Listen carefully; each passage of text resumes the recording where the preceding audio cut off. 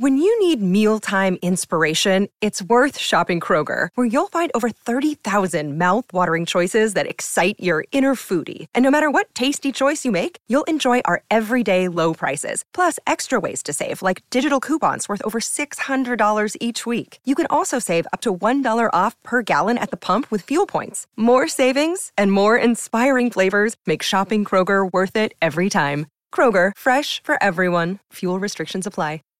Save big on brunch for mom, all in the Kroger app. Get 16-ounce packs of flavorful Angus 90% lean ground sirloin for $4.99 each with a digital coupon. Then buy 2, get 2 free on 12 packs of delicious Coca-Cola, Pepsi, or 7-Up, all with your card. Shop these deals at your local Kroger today, or tap the screen now to download the Kroger app to save big today. Kroger, fresh for everyone. Prices and product availability subject to change. Restrictions apply. See site for details. Hey everybody, today we're debating who is Muhammad, and we're starting right now with Muji's opening statement. Thanks so much for being with us, Muji. The floor is all yours. Hello, hi everyone, and thank you for this opportunity. Hey everybody, today we're debating who is Muhammad, and we're starting right now with Muji's opening statement. Thanks so much for being with us, Muji. The floor is all yours. Oh, hi. All right, yeah. Just thank you for this. Just a moment. Who is Muhammad? James, just make sure you reset your timer because we don't want that. All right. We don't want that eating into it. All right. Now I close the browser. All right. Okay. Can I start now? All right. Thank you for the opportunity. Yeah, I became atheist at 25 because I couldn't see any evidences for existence of God. Not because there were no evidences, but because I couldn't see them. Many years later, when I got more knowledge, I realized that I was wrong. I didn't convert to Islam because Allah is God or Muhammad was his messenger, but because God sent us many prophets to solve our problems. He created us like all other creatures as animals, but the smartest animals in order to communicate with us and to guide us out of the jungle we are living in. We are living in a jungle, but a modern one. Animals is not a form, but a way of life, which the most important behavior of animals' life is selfishness. Me, just me. I don't care about anyone else, and I am ready to kill millions of people because I want to become richer and richer. This smart animal uses all means to become richer. Some produce and sell tobacco and kill 5 million people every year in the world for making billions of dollars. Some produce drugs and alcohol and killing millions of people for the same purpose. Some produce weapons, and for selling their weapons, they create conflicts and wars in order to become richer. Some spread hate against other races and religions like Adolf Hitler did. Some abuse religions to become richer like many priests, monks, rabbis, and monks. Some, like David Wood and his friend AP, spread hate against Muslims and Islam by demonizing Islam and Muslims by a bunch of trash fabricated hadiths in order to get more followers and make money. God sent us prophets to guide us out of the jungle we are living in. All these problems humanity is facing is because of the jungle and the rules of the jungle. The rules are simple. Strongest get the most and the weakest one get the least or nothing. The purpose of creation wasn't that we always stay animals and live in the jungle, but the purpose was that we get out of the jungle and become humans and live in a human world where no bad deeds happens. Everyone loves one another and share everything with each other. No killings, no drugs, no bad deeds at all. That utopia is possible to become reality by the guidance of Almighty God. Human is either a form, but a way of life. The more you sacrifice for your own kind, the more human you are. God sent us prophets not to solve just problems, but all of them, not to solve just few problems, but all of them entirely. Did he solve any problems?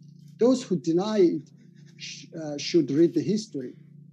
Just a few examples are what the Romans and Greeks used to do in those stadiums where they forced the slaves to butcher each other and they were cheering and loving it. Or they used to stone or crucify people. All those barbaric acts disappear by the beautiful message of Jesus, peace be upon him. Persian Empire never used such barbaric acts, despite it was the biggest empire in 2,500 years ago. Why? Because Persian followed a messenger of God who taught them only three main teachings: good deeds, good words, and good speech. Only with these three teachings, we had Cyrus the Great, who was a liberator and had the first human rights laws in the history. And he's still loved by the Jews because he freed them and let them go back to their land. Now, did God solve all our problems? No. Did he want to solve all our problems? Yes. So for that, he gave his final message to the Prophet Muhammad, peace be upon him. But why we still have so many problems? Because our problems are too complicated and the solution is also complicated. So it was too early for the people of the past to understand it. But now in 21st century, the time has come for people to understand it and accept it. This is what I'm trying to do. And if we get enough time, we may talk about the solution. Today, I want to teach David Wood a great message of Jesus, peace be upon him, which was love one another and love your neighbors as yourself. This is not quantum physics that David Wood doesn't understand. What does that mean? I can't knock on my Christian neighbors' doors and chew their Bible and say, I love you, but I hate your Bible and I hate your religion. I love you, but I believe your God was stupid. I can't say I love Christians, but I demonize them and say they all believe in the same Christianity that KKK believe in. At least your friend, apostate prophet, doesn't claim that he follows the messenger of love, peace, but you do. So please learn your own religion and follow it correctly before criticizing others. If only a single person listened to your lies and attack a Muslim because he or she thinks that Muslims are demons, you are also guilty of that crime. Who wants to become my friend if they believe in your lies about Islam? You find every rubbish fabricated hadiths or any terrible incident happens in Islamic world to demonize entire Islam and Muslims. I never say anything against Christians or other religions, despite followers of other religions do a lot of crimes against humanity, because I know there are so many loving people among Christians who wants to be my friend if they believe that Islam is what you, AP, ISIS, and Taliban describe and present. Do I have to explain for everyone that I don't believe in that stupid religion you, AP, ISIS, and Taliban claim to be Islam? I converted to Islam for the solution to all our problems. Now, if David Wood proves me that Christianity has the solution to a single major problems we have today, like drug problem, then I convert to Christianity right now, because if one major problem is solved totally, then all will be solved, as the source of all problems is one. This is my statement, and we will talk more. I don't have more to say now. Thank you very much for that opening statement, Muji. We are going to jump into the next opening statement from David Wood, which will also be 12 minutes. And I want to say thanks so much, folks, for being with us. Whether you be Muslim, atheist, Christian, you name it, we are glad you are here, as we're a neutral channel hosting debates on science, religion, and politics. Thanks so much, David. The floor is all yours. Thank you, James, and thank you, Muji, for challenging me to debate and for presenting your perspective on Muhammad. So, who was Muhammad? I've been thinking about that question for a long time. My Muslim friends tell me that he was a prophet, and that's Muji's perspective as well. But lots of people down through history have claimed to be prophets. There are people in the world today who claim to be prophets.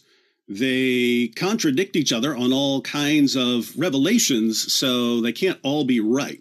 And so what we have to do is test them, examine them, and see whether they're real prophets. And when we examine these prophets, we have to consider three main possibilities.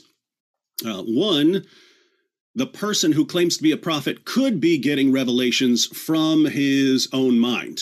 So these revelations could have a purely human origin, whether the person is deliberately deceiving people, whether he knows he's just making up revelations, or whether he's deluded or insane and actually thinks that he's getting revelations. We have to consider the possibility that a person is getting revelations from his own mind. Second, we have to consider the possibility that something darker may be at work. So a person could be getting revelations, but actually be getting them from something other than God. So Christians, Muslims, and others believe in demonic forces. And so we have to consider the possibility that someone is getting revelations from demons. And the third possibility would be that someone is actually getting revelations from God, in which case we should believe those revelations. So it's important to examine someone like Muhammad in light of these three possibilities. Did his revelations come from his own mind? Did they come from demons? Did they come from God? Let's think about the evidence. When we ask ourselves what evidence there is that Muhammad was getting his revelations from his own mind, so his revelations had a human origin, we find that Islam really seems like a religion that came from the mind of a 7th century Arabian caravan robber.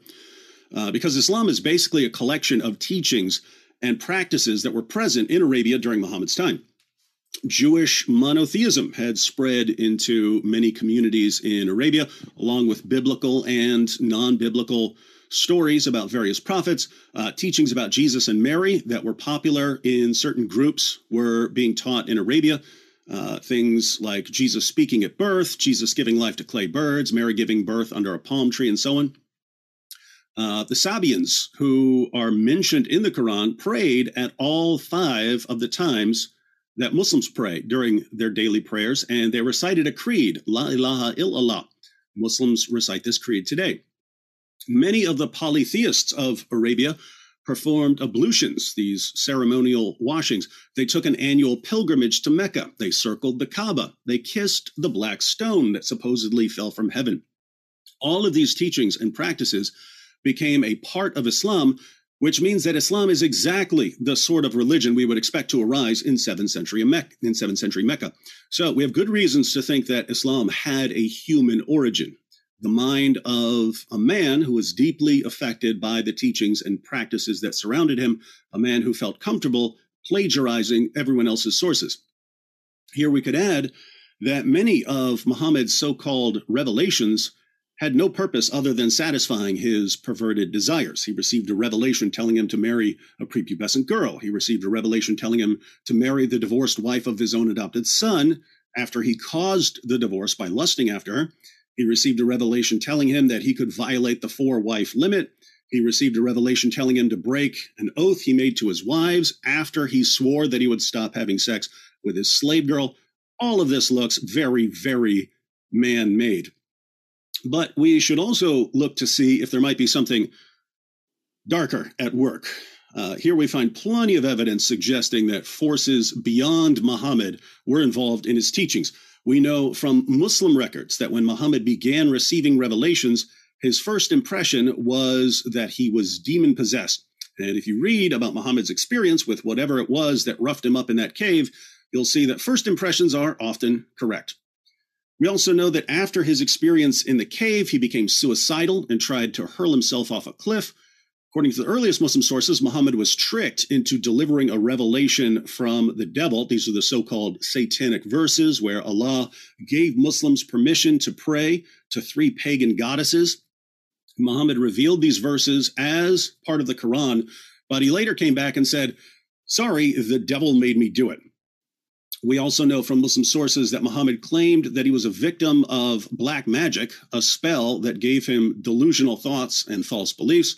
On top of all this, if you read accounts of what happened to Muhammad when he was receiving revelations, it's like you're reading a screenplay from an Exorcist film.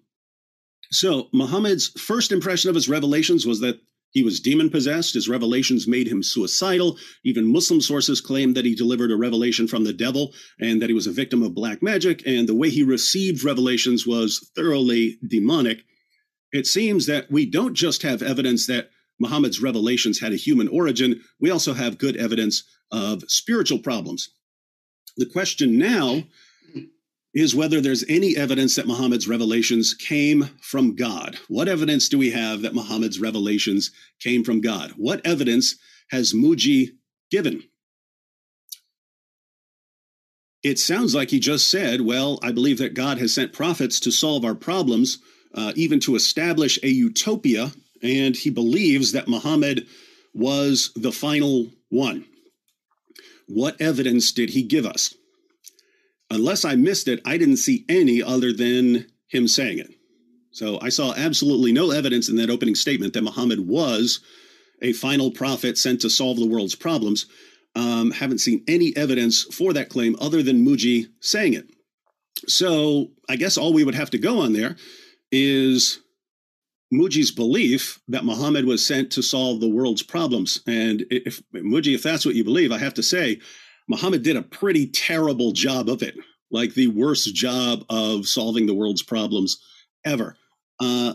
If I were to be as generous as possible, I would, and I have in the past, granted that Muhammad did do something to stop female infanticide.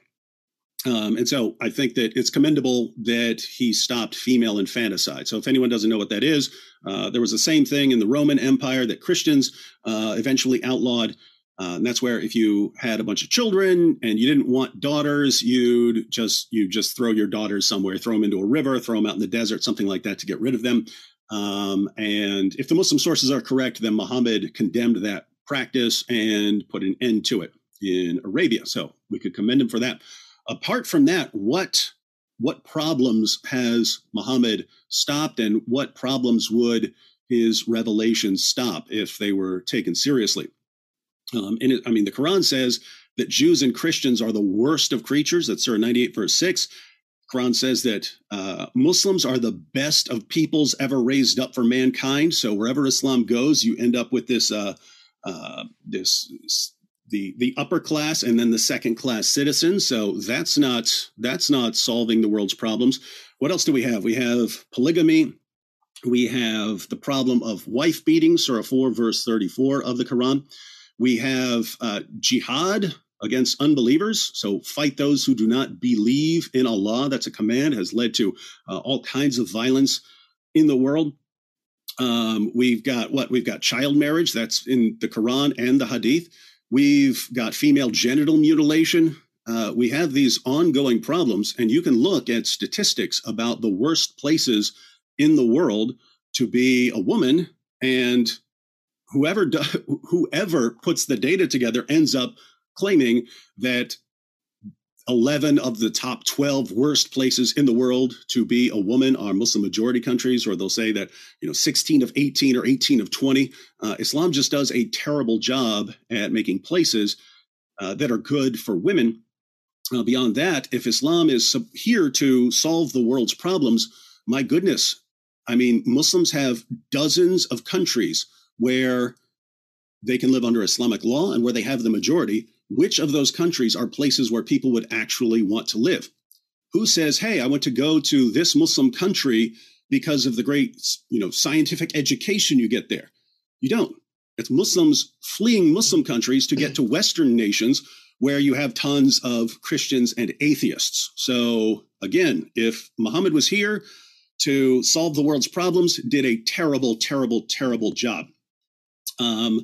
Apart from there's really nothing else that Muji said that I would have to respond to as part of the argument. So I can just go off topic a little with what he said.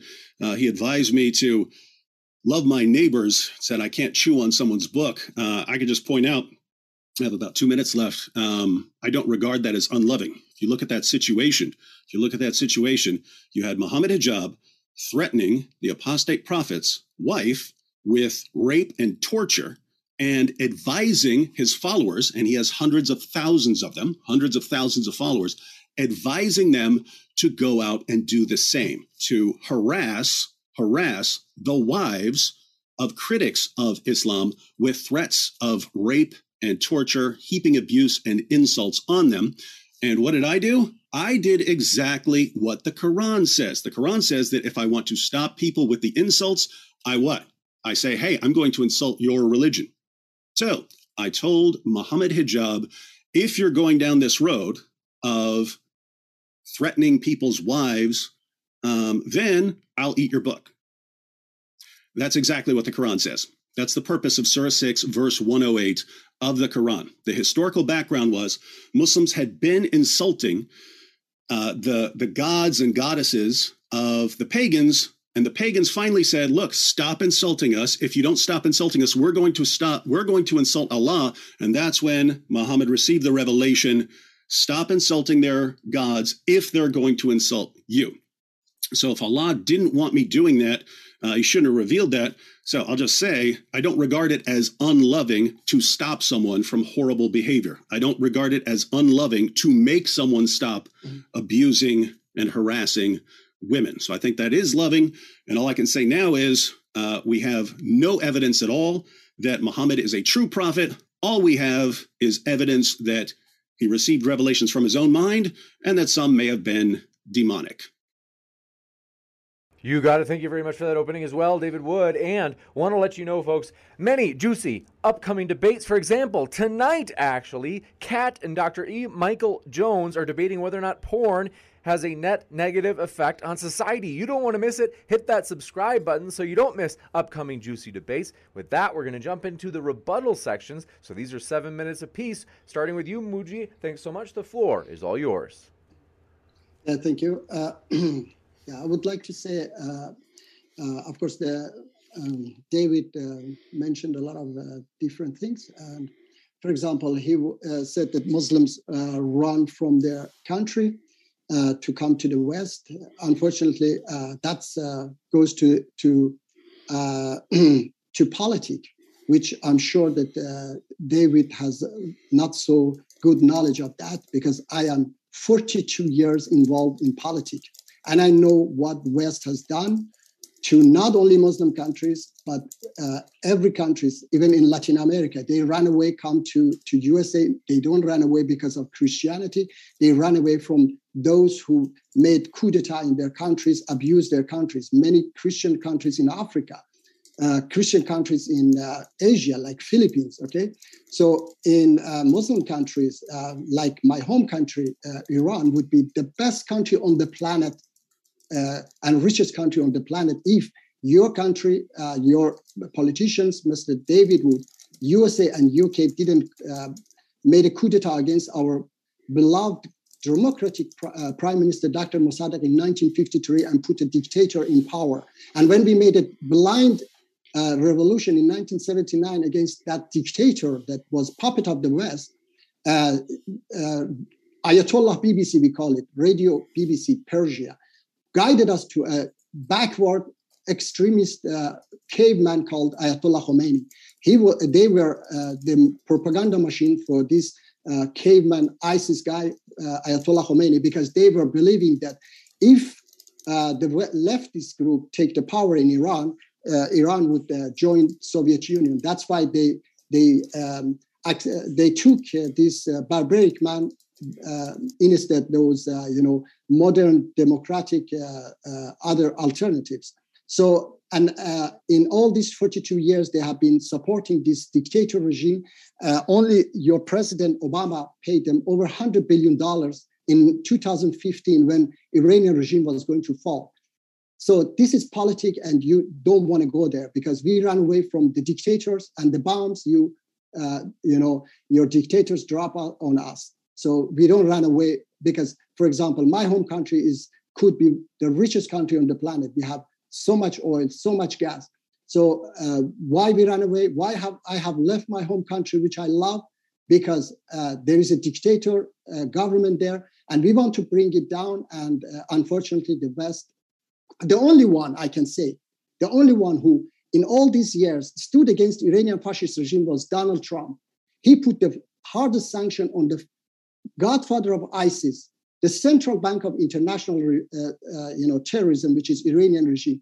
But now Joe Biden is trying very hard to help them from falling, and they try. But fortunately, there is a lot of resistance in the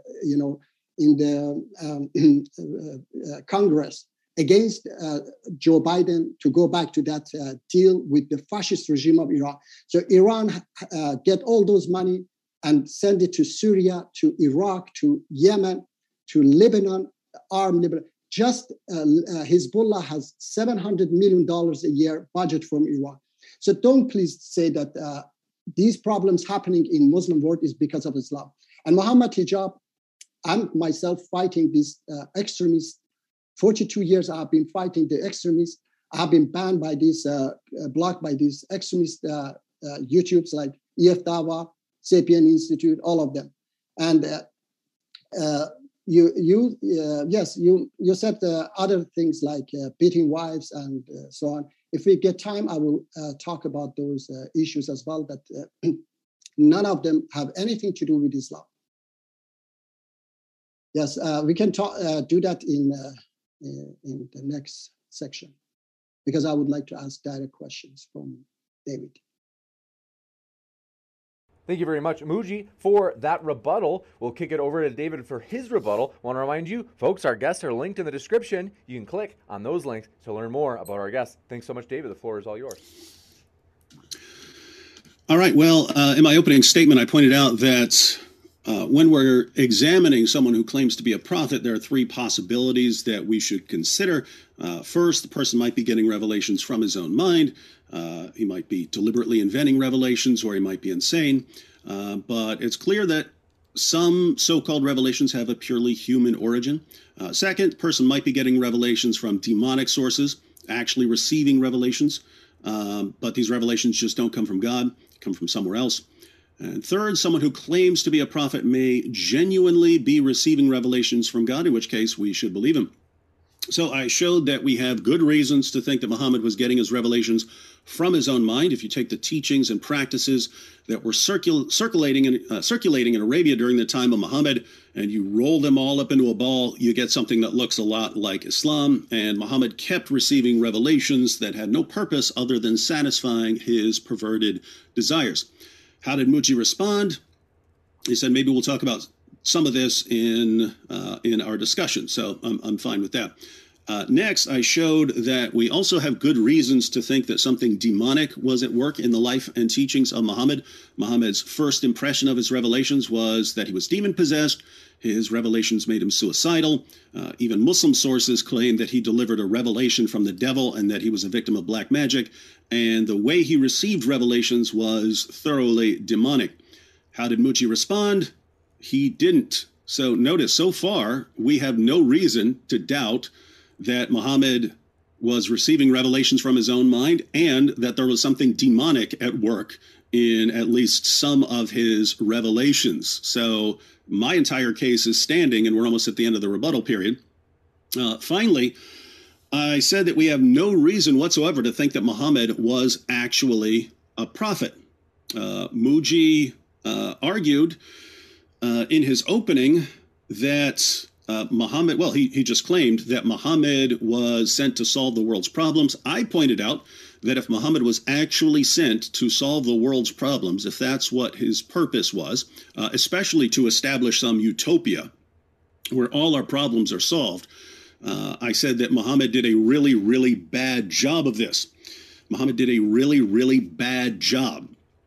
And then I pointed out that as evidence that Muhammad has done a bad job, if that's why he was sent, that people are fleeing the Muslim world as rapidly as they can. And this is where Muji actually offered a response. He said, Muslims fleeing Muslim countries. That has to do with politics, and he complains about Western nations interfering in Muslim countries. I'll say two things here. One, no objection from me that Western nations screw up other parts of the world. They'll see some regime that they don't like, and they'll say, oh, we'll help this other regime topple that regime.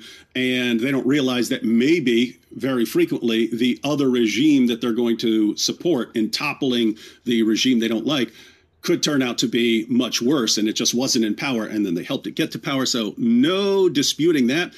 My point still stands, right? If Muhammad was sent to solve the world's problems, and here we are 14 centuries later, Islam hasn't solved any of the world's problems, and it can't stand up against Western nations. I mean, there are dozens of Muslim majority countries. Some of them are sitting on seas of oil under the ground.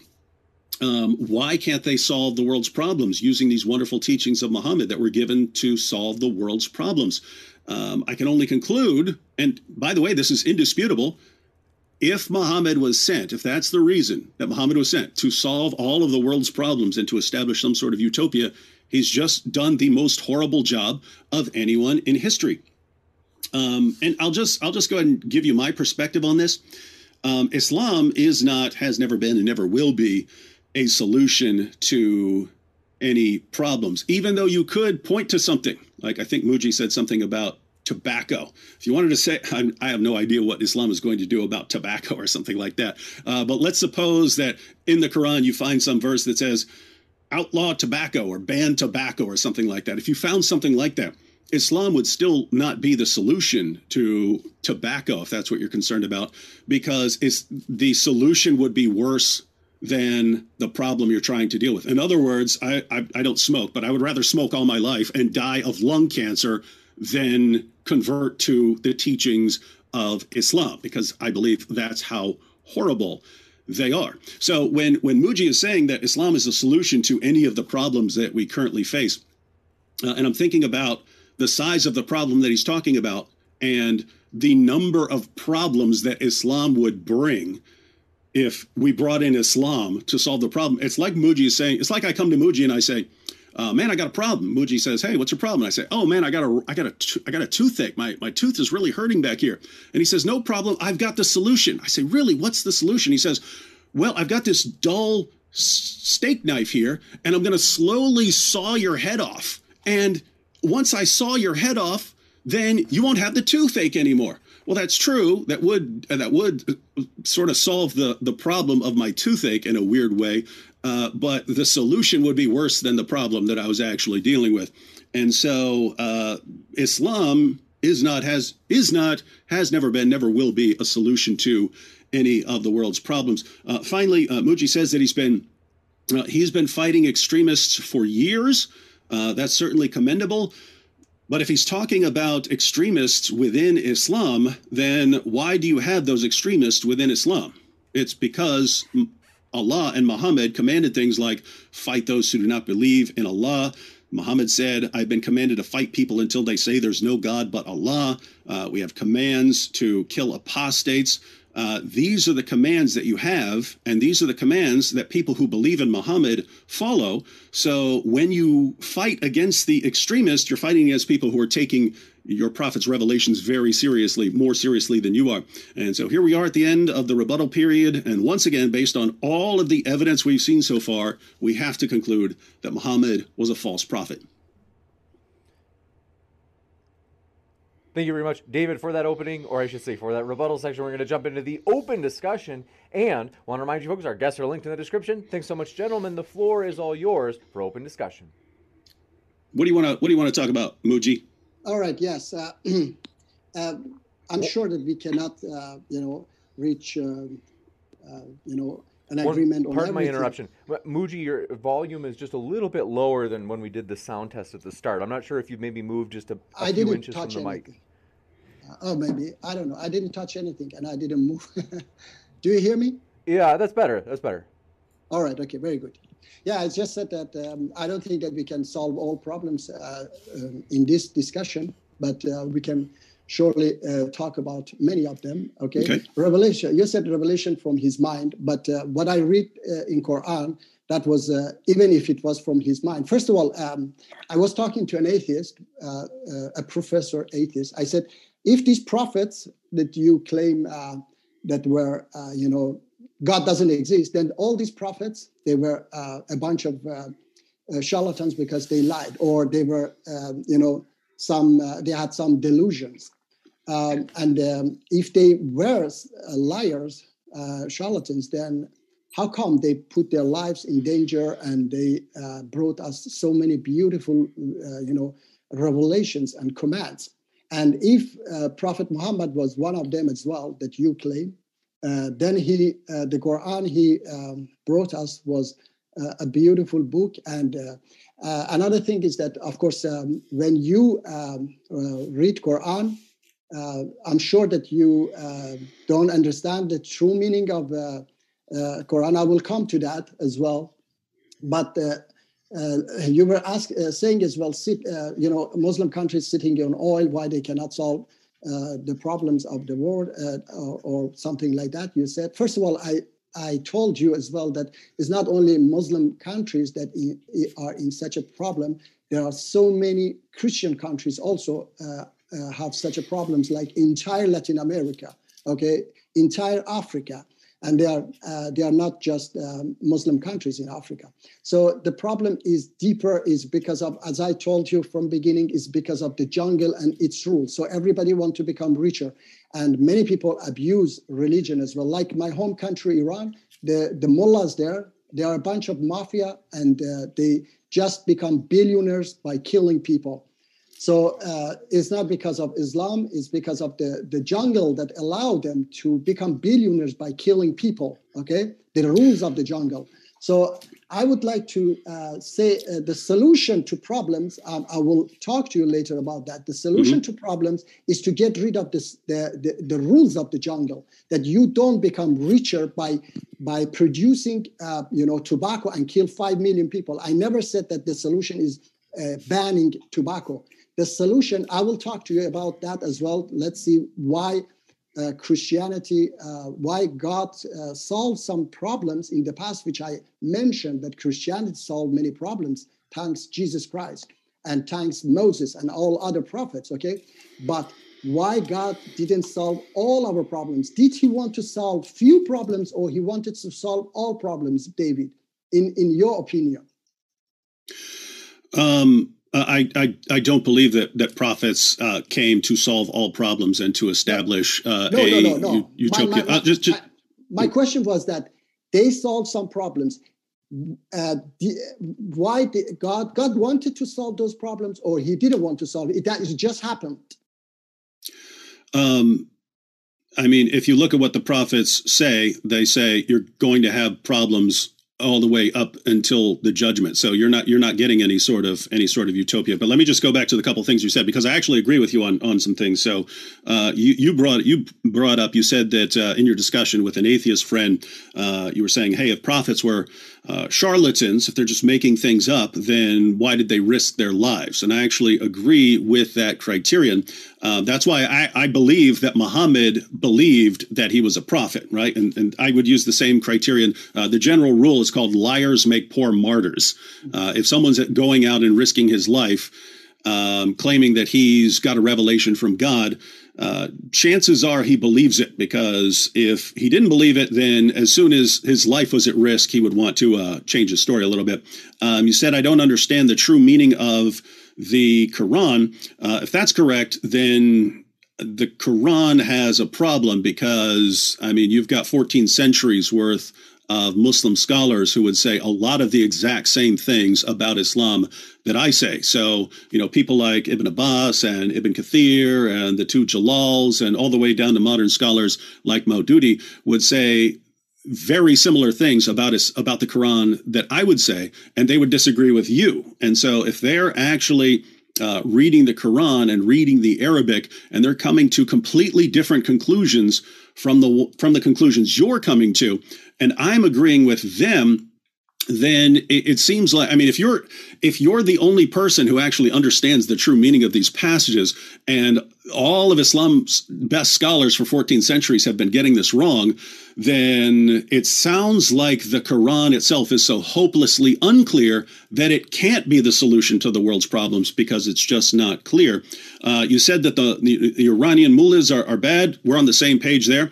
And then we got to the solution to problems. So what were you saying about solutions to problems? And I said that the source of the problems are, the rules of the jungle that allows people. By the way, but can you give examples of what you're talking about? Because you're saying rules of the jungle, and I'm not sure exactly what you're talking about. So give us some examples. The rules of the jungle is that you are stronger, you get more. You are weaker, you get less. So in this jungle, you can kill millions of people and become billionaire. Like, as I said, the mullahs of Iran, for example, this current leader in Iran, he didn't have a flat. Before the revolution, he was renting flat. Now he's over $100 billion rich, okay, by killing millions of people. So this jungle allows such a people, or even, as I mentioned, those who produce tobacco and kill 5 million people a year. I have counted it's like 33 nuclear bombs, Hiroshima nuclear bombs blowing up on this planet, and nobody care about that. So about Quran, I was saying that the rules allows those people to kill all these people and become billionaires. Okay. Anyway, about the Quran that you said, I will prove you that. Of course, I'm not the only one. There are so many people. If you check, is it possible to share a screen or something? Or you can maybe share. James, can you please check that chapter 4, verse 34? Let's see. It's one thing is, or if you want me to share it. Yeah, I can definitely. If you want to click screen share, the only reason I'm hesitant on my side is if I pull up too many windows, OBS starts to slow down on me. I don't know how to share because you are Zoom. I don't know how to share. We know Surah 4 verse 34 pretty well. No, so I want to know. I want to show you so many different different translation. Okay. So it's not only me. There are other people who believe the same. Okay. So and the translation is there. I just would like to see if if I should share it or James. Sure. It's a little easier for me because sometimes OBS otherwise will slow down on me. I'm updating my laptop soon, but if you go to the center on StreamYards, I would know how to share it, but because it's Zoom, but don't worry, Zoom's pretty easy too. The bottom center of your window, there's a green button with a little upward. Share screen, yes. You bet. So shall I share it or? Sure, you can feel free right now. We're ready for you. Okay, let me see. I will go. In the meantime, I want to remind you folks, our guests are linked in the description. That includes if you're listening via the podcast. We put our guest links in the description there as well. And while Muji is pulling that up, I'll just break down the relevance. So Surah 4 verse 34 is the famous wife beating verse of the Quran, and so in normal translations we would use, it says that if your wife is rebellious in some way, and there will be different translations of that, then there was these three different options for you, and some would list it as, going in order. And so one would be you admonish her, so you warn her about what it is that you're upset about. Two, you banish her to a separate bed.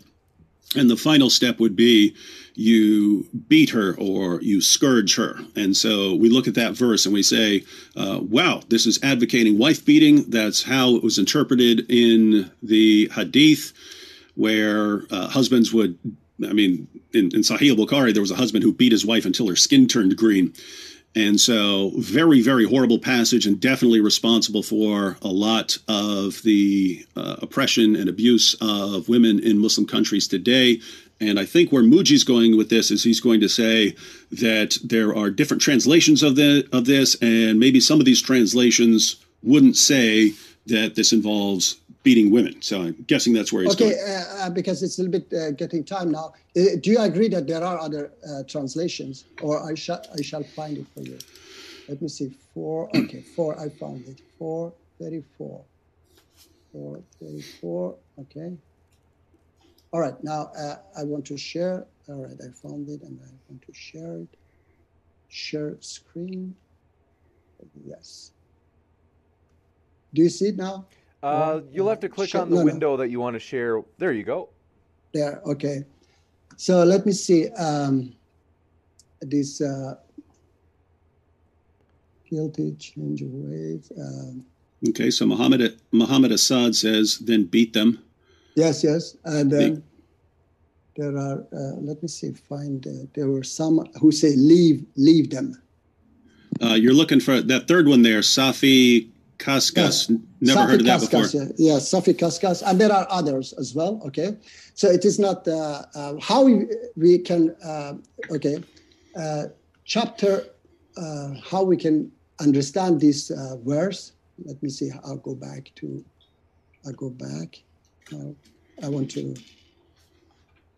I don't know how to, okay. Stop sharing. Okay, up there. All right.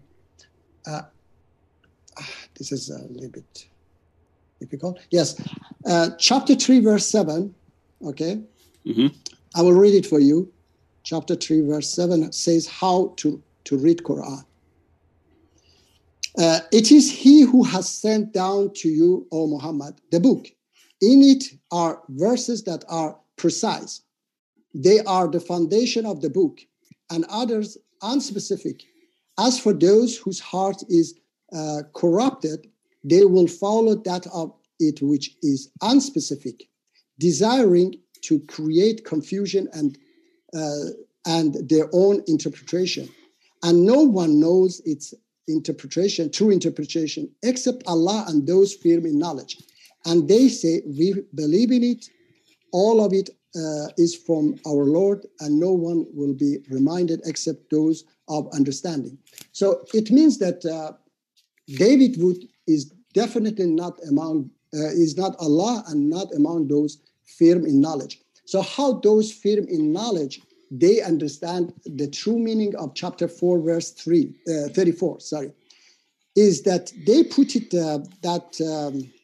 let me find it, strike. They put this verse, okay, first of all, you have to put it beside the precise verses of Quran, which Allah is the most merciful, most forgiving, most just. So this verse, if it is wife beating, it definitely goes against those foundation of Quran. And now, if we put it beside other verses of Quran, okay, we see that strike has been used in many different verses of Quran with different meanings. In Quran, verse 435, strike is ignore. In Quran, verse 4:101, strike is travel. 18:11, strike is cover. 20:77, strike is search, and many other different meanings. Now, the verse itself, when you put it, first of all, if Allah came to, because Allah said that when you want to enter someone's house, knock on the door, get permission before you enter. If people used to do this, and Allah said that, then it would be a little bit strange, and people would say that, why Allah is crazy, we do that. But because people were not doing it, so Allah sent this message. So people have been beating their wives entire history. Only during lockdown in Mexico, 3-4 months, 1,000 women were killed in domestic problems. So this wife beating has always been going on. If Allah wanted that they beat their wives, then he wouldn't send any message, revelation, and say beat your wife, because people were doing that. So what happens is, as a husband, I know that these 3 steps, first one, advise them. Second one is to separate bed. It's not 5 minutes or 10 minutes. It's definitely several nights that you have to separate bed. And I know as a husband, day after you come down, if you're angry, you come down and you forget, you become again, love one another. And then the next verse, 435 says that, and in case you fear split between the two, split after he bet her, or after he separated her, definitely after he separated, he left her, then sent forth a judge from his family and a judge from her family in case they both are willing to act righteously. Allah will cause them to reach an agreement between them. Surely Allah is all knowing, all aware. So it is not only the husband who has the right, but the woman also has the right to come back to that relation or not. Okay. So I've got to yes, just to. If you would like to add something, yes. Yeah, I just wanted to respond to some of the things that you've been saying.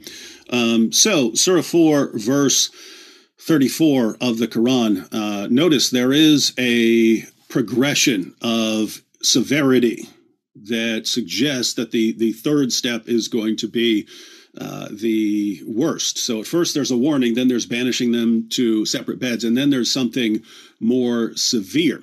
And most you say it's leaving. Pickthall says scourge them. Yusuf Ali says beat them, but then it adds in parentheses lightly, even though that's not in the text. Hilali Khan says beat them, and then adds lightly also because it's copying the Yusuf Ali there. M.H. Shakir, leave them alone in sleeping places and beat them. Arbery, banish them to their couches and beat them. Palmer, remove them into bed chambers and beat them. So it seems very natural for translators to translate this as beat them. Now you're arguing that there can be different translations and this word is used in different ways. I would have to say a couple of things. One, you have modern Muslim apologists. I'm sure you would disagree with them, like Daniel Hakikachu, who argues that this is very important in Islam, that you be able to beat your wives. You have Muhammad Hijab, who, like you, says that this could be translated in different ways. He uses that as an argument against Quran-only Muslims to say that if you don't have something else to go on, then you could basically translate this however you want. I mean, the Quran says, strike at their necks. When it's talking about fighting the unbelievers, strike at their necks. And so you could actually think that, this third step here is killing your wife if that's all you have to go on and you're finally done with her. So if you have all of these different interpretations available, it seems like you need something to clarify what the meaning is. And so the natural Muslim response would be to go to the historical background or to go to the hadith and see how this verse was implemented. So the historical background, according to Muslim sources that explain what the historical background was, is that a woman came to Muhammad to say that her husband had hit her in the face. Muhammad was about to judge in her favor and say, so there would be some retaliation against the man. And then Allah reveals Surah 4, verse 34, saying that he had the right to beat you. And Muhammad even says, I wanted one thing, but Allah wanted something else. So I wanted retaliation against your husband for hitting you, but Allah wanted this. And so the verse is a defense of a man beating his wife. We also see, as I pointed out in the hadiths, that men would beat their wives even until their skin turned green, and there was no problem with that. And then so if you go outside the Quran to look for clarification, it clarifies it in a way that means some form of beating, and so that would be the deciding factor. Last thing I just want to mention is you brought up Surah 3, verse 7 of the Quran, which that was brought up in response to Christians who were pointing out some theological problems with the Quran. But notice, up until then, the repeated claim of Allah throughout the Quran was that the Quran is perfectly clear. So just as one quick example, Surah 26, verse 2 of the Quran, these are the verses of a book that makes things clear. And over and over and over in the Quran, we hear how the Quran is clear, that its verses are explained in detail. Then some Christians start attacking the Quran theologically, and then the claims comes down in Surah 3, verse 7, that, well, there are unclear parts as well. And people are going to use the unclear parts, to attack Islam with their misunderstandings. And so how do how do we reconcile the Quran's repeated claims to be clear with the claim that some of it is unclear? Well, Muslim scholars have dealt with that, and the general consensus is that the clear parts are the commands. They're the commands that are telling you what to do. The unclear parts are theological things that may be difficult to understand. So notice the reason Allah would have to be clear in his commands. If you're correct, and Surah 4, verse 34 is just this unclear thing. Well, this is telling you how to treat your wife if you fear that she's rebelling against you in some way. The Quran is telling you this is what you need to do in this situation.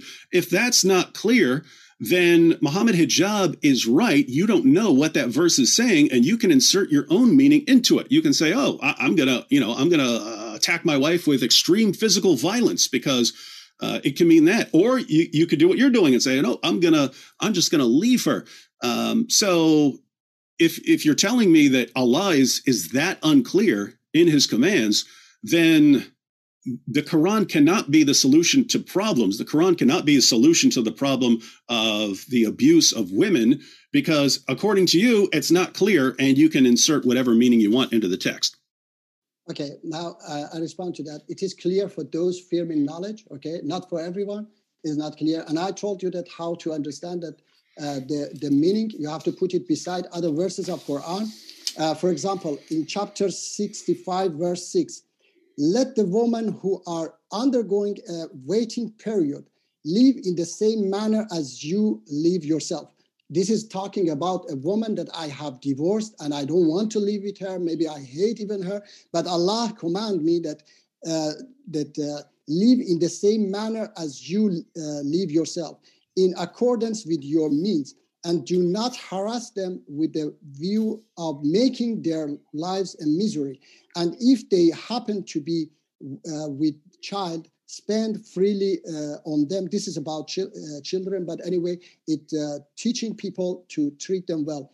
Quran 4:19, O believers, it is not permissible for you to inherit women against their will or mistreat them to make them return some of the dowry as a ransom for divorce, unless they are found guilty of adultery. Treat them fairly. If you happen to dislike them, you may hate something which Allah turns to a great blessing. Quran 30:21, Allah talks about love between wife and husband.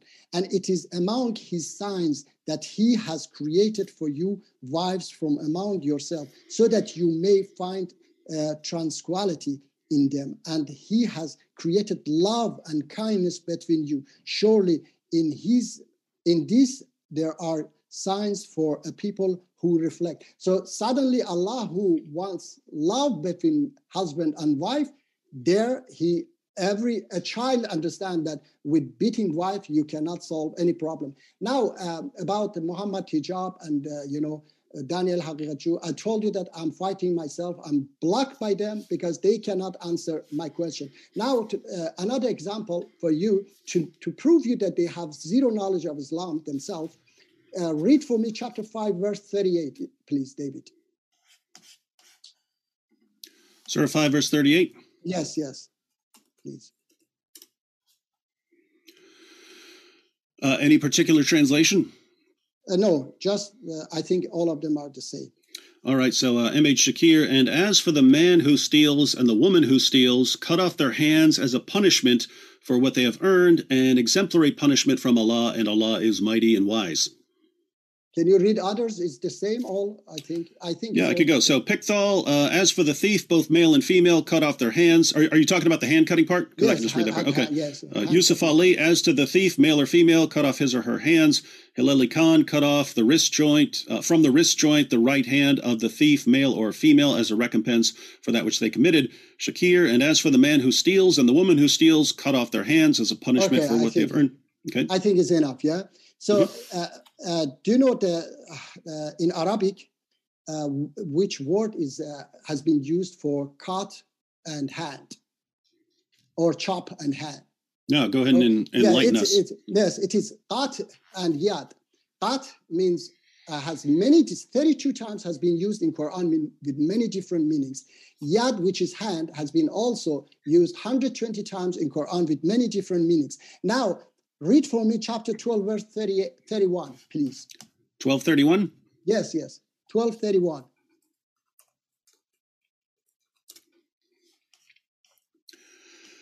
So when she heard of their sly talk, she sent for them and prepared for them a repast and gave each of them a knife and said to Yusuf, come forth to them.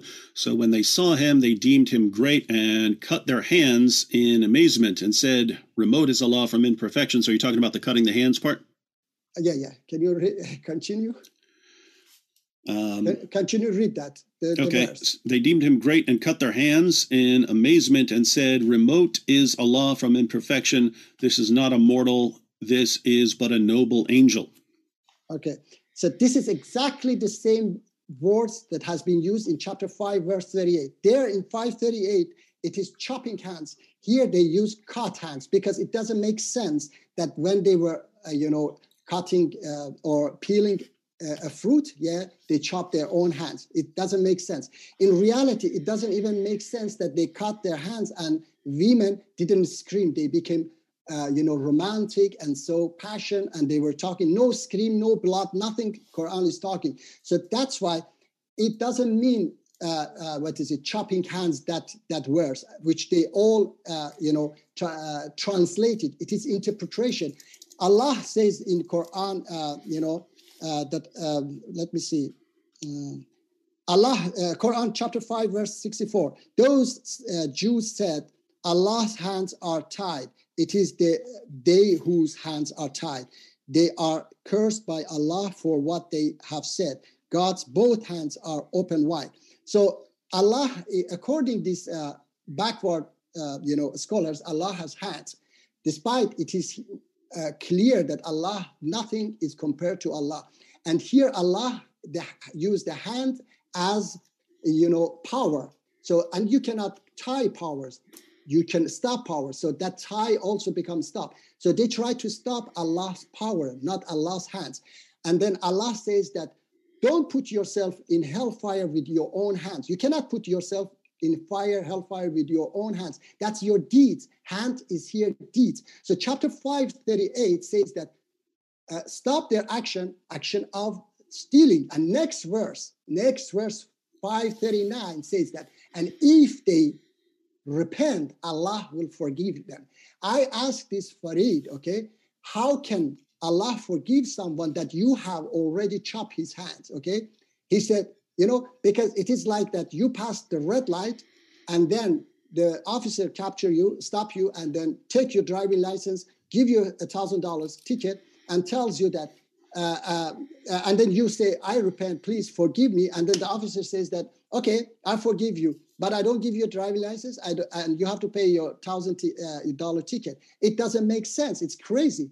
You have to give me back my driving license, and I don't have to pay the ticket. If I have to do all those, then I'm not forgiven. So the verse says that, stop them, and if they, repent, Allah will forgive them. Okay, so these people, they translate Quran as we read in chapter 3, verse 7, and these need to be interpreted. Okay, you cannot. And then there is another. Let me go and respond to some of the stuff you brought up, and then we could go on to your next point. So back on the issue of beating women into submission. You brought up some other verses like, don't make women return their dowry and so on. And love between men and husbands. Yeah. So Surah 4, verse 34 specifically is about wives from whom you fear rebellion, and it gives you this three-step process. I just want to say, if that's not about beating, then the Quran is hopelessly unclear, and the historical background and the way it was interpreted by Muhammad and his followers, they misinterpreted it. So they all got it wrong, and it's not until we get down to you when we actually finally understand what Allah means. You quoted Surah 65, verse 6, which, as you pointed out, is about divorce. But this is another perfect example of this problem of the Quran being horribly unclear. Just 2 verses before that, you have Surah 65, verse 4, which, according to Ibn Kathir, Ibn Abbas, the 2 Jalals, Maududi, even Muhammad Hijab, is talking about divorcing girls that have not reached puberty after you've had sex with them. So that's another perfect example. I mean, you can talk about that or not talk about it. I know as you pointed out, we don't have time to get to everything, but it's another example of Muslims for 14 centuries interpreting a verse in a certain way. And if it means something else, then it sounds like the text is the problem. And this brings us up to the cutting off of hands. For 14 centuries, Muslims have interpreted this as chopping off hands, and there are places where they actually carry out that punishment still. For thieves, you can see horrible videos online where they're actually amputating people's hands and so on for stealing. But for 14 centuries, that's been interpreted to mean you cut off hands. You can just go down the line of every mainstream translation. It's chopping off hands. So here's my point. In all of these verses, there are 2 possibilities. Either it means what it sounds like it means, what it has sounded like it means for 14 centuries, what Muslims have interpreted it to mean for 14 centuries, or it means something different. So those are the 2. It means something different, and you're right about the interpretation. And you're going to other verses and interpreting the meaning. So those are the 2. Those are the 2 possibilities, and I'm saying one is not significantly better than the other. So, in other words, if you take a verse of the Quran that says, if you fear rebellion from your wives, then beat them, and it actually means beat them, or Surah 9, verse 20. It's not rebellion. Yeah, whatever. The point is whatever that means. Or Surah 9, verse 29, fight those who do not believe in Allah, or chopping off hands. No, I just want to say what the 2 possibilities are. Yes. The 2 possibilities are, it means what it has seemed like it means to Muslims for a long time. And it means what it seems like it means to translators who are translating it as, divorcing prepubescent girls, or as beating women, or as to chopping off hands, or as to fighting people who don't believe in Allah. It either means that, or it sounds like it means that to the vast majority of people who've ever interpreted it, even though it doesn't mean that. And I'm saying one of those is not tremendously better than the other. What's practically speaking, as far as, because it sounds like you're arguing that Muhammad was sent to solve these practical situations in the world. Practically speaking, as far as how it would impact us in the world, what's the difference between a book that actually calls for chopping off hands and having sex with prepubescent girls and fighting unbelievers and beating women into submission? What's the difference between a book that actually calls for those things and a book that just sounds like it's calling for those things to the vast majority of interpreters down through history, but it actually means something different? Either way, you get abuse of women, you get violence against unbelievers. Either way, you get all these problems that Islam is causing in the world. And so, once again, if Muhammad was sent to solve the problems, horrible job. All right. And that's because God has given its command, and it is up to people to understand it, and why he didn't send, for example, there are atheists who say that, I don't know, for sure, one of them who says that if God right now light up my wet napkin, I, believe in God. Who said that?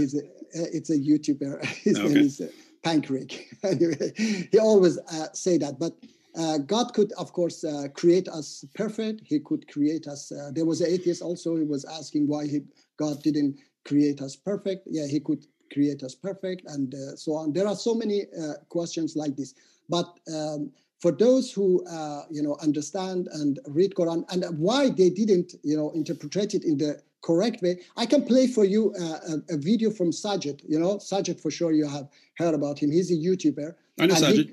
Yeah, and he got problem with Ali Dawah and Muhammad Hijab, and he was explaining. I have the clip. He was explaining that when he was in Medina, there were those who, if you disagree with them, there was a kind of a mafia. Yeah, if you disagree with them, they would, boycott you if you didn't go with their interpretation. So unfortunately, as I read in the beginning, many people who go and become mullahs or priests or so on, they go for, it is their job. They want to, make a living from that job. And later they don't want to lose their job by going against the mainstream, okay? And they follow the mainstream and they don't want troubles. That's the problem.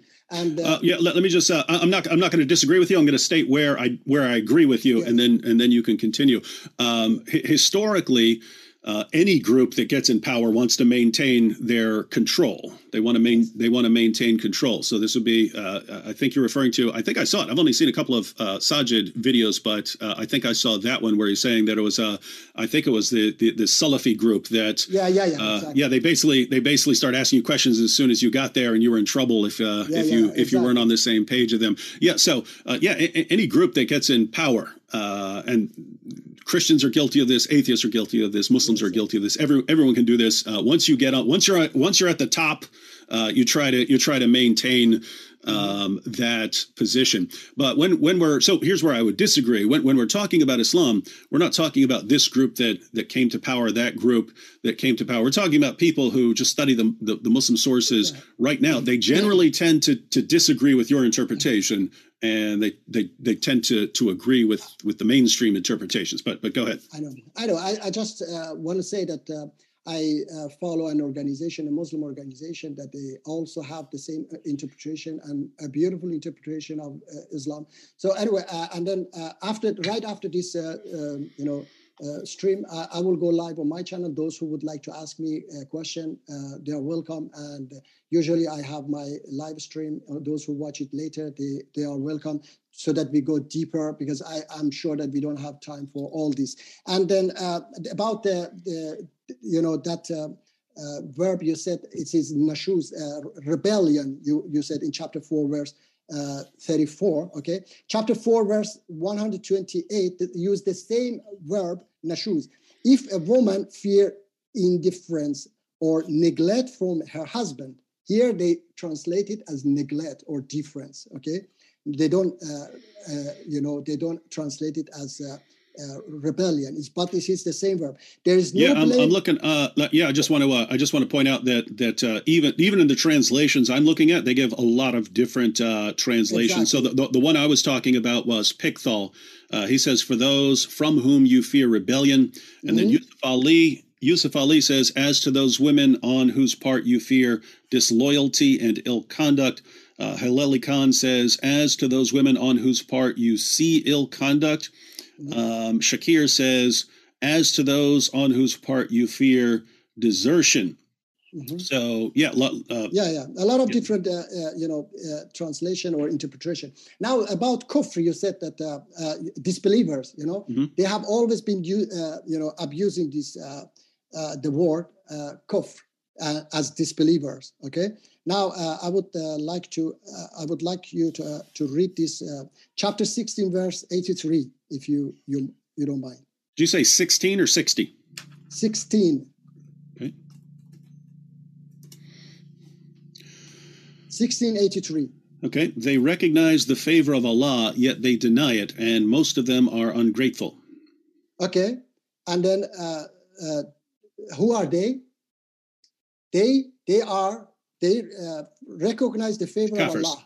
The disbelievers, Kafirs. They don't believe, yes. Can you read more, please? Do you have more translations?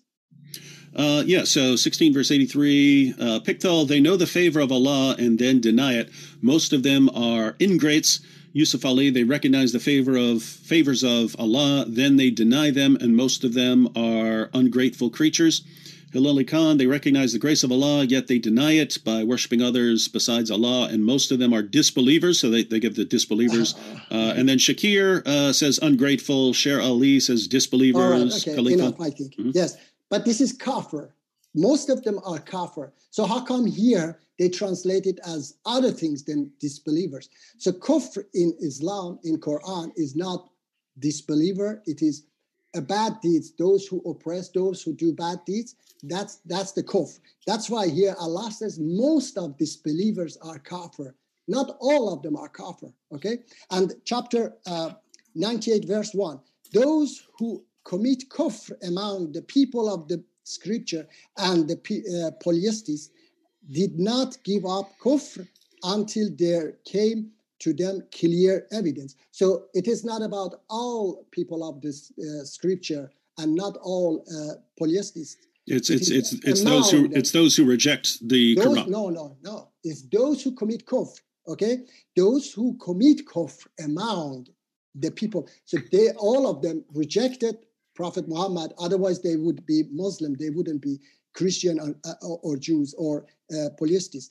Quran 98 verse 6. Indeed, they who committed kufr among the people of the scripture and the polytheists will be in the fire of hell, abiding entirely therein. Those are the worst of creation. So it's talking about those among, not all of them, not 100%. Now about you were saying, this Christian, I think you have people bring up a lot that because Allah says in chapter 60 verse 8, Allah does not forbid you from those who do not fight you because of religion and do not expel you from your homes, from being righteous towards them and acting justly towards them. Indeed, Allah loves those who act justly. Chapter 29, verse 46. And do not argue with the people of the book, the scripture, except in the way that is best, except for those who commit injustice among them, and say, we believe in that which has been revealed to us and revealed to you, and our God and your God is one, and we are Muslims submitted to him. So there are many other verses as well talking good about Christian and Jews. Anyway, so I just have a quick question based on I'm wondering how you would interpret certain verses in the light of what you're saying. So I just wanted to ask you about two verses. One, in chapter 60, you mentioned chapter 60 verse 8. So just wondering if you'd agree with the translation just a few verses earlier, Surah 60 verse 4. Mm-hmm. Surah 60 verse 4, which gives Abraham as an example. But let me read the Shakir here. Ahmed Shakir translate this as, indeed, there is for you a good example in Abraham, and those with him, when they said to their people, surely we are clear of you and of what you serve besides Allah. We declare ourselves to be clear of you, and enmity and hatred have appeared between us and you forever until you believe in Allah alone. So he says, between our two groups, there is enmity and hatred between them forever until they believe in Allah alone. So how would you interpret that in light of the way you interpreted Surah 60 verse 8? All right.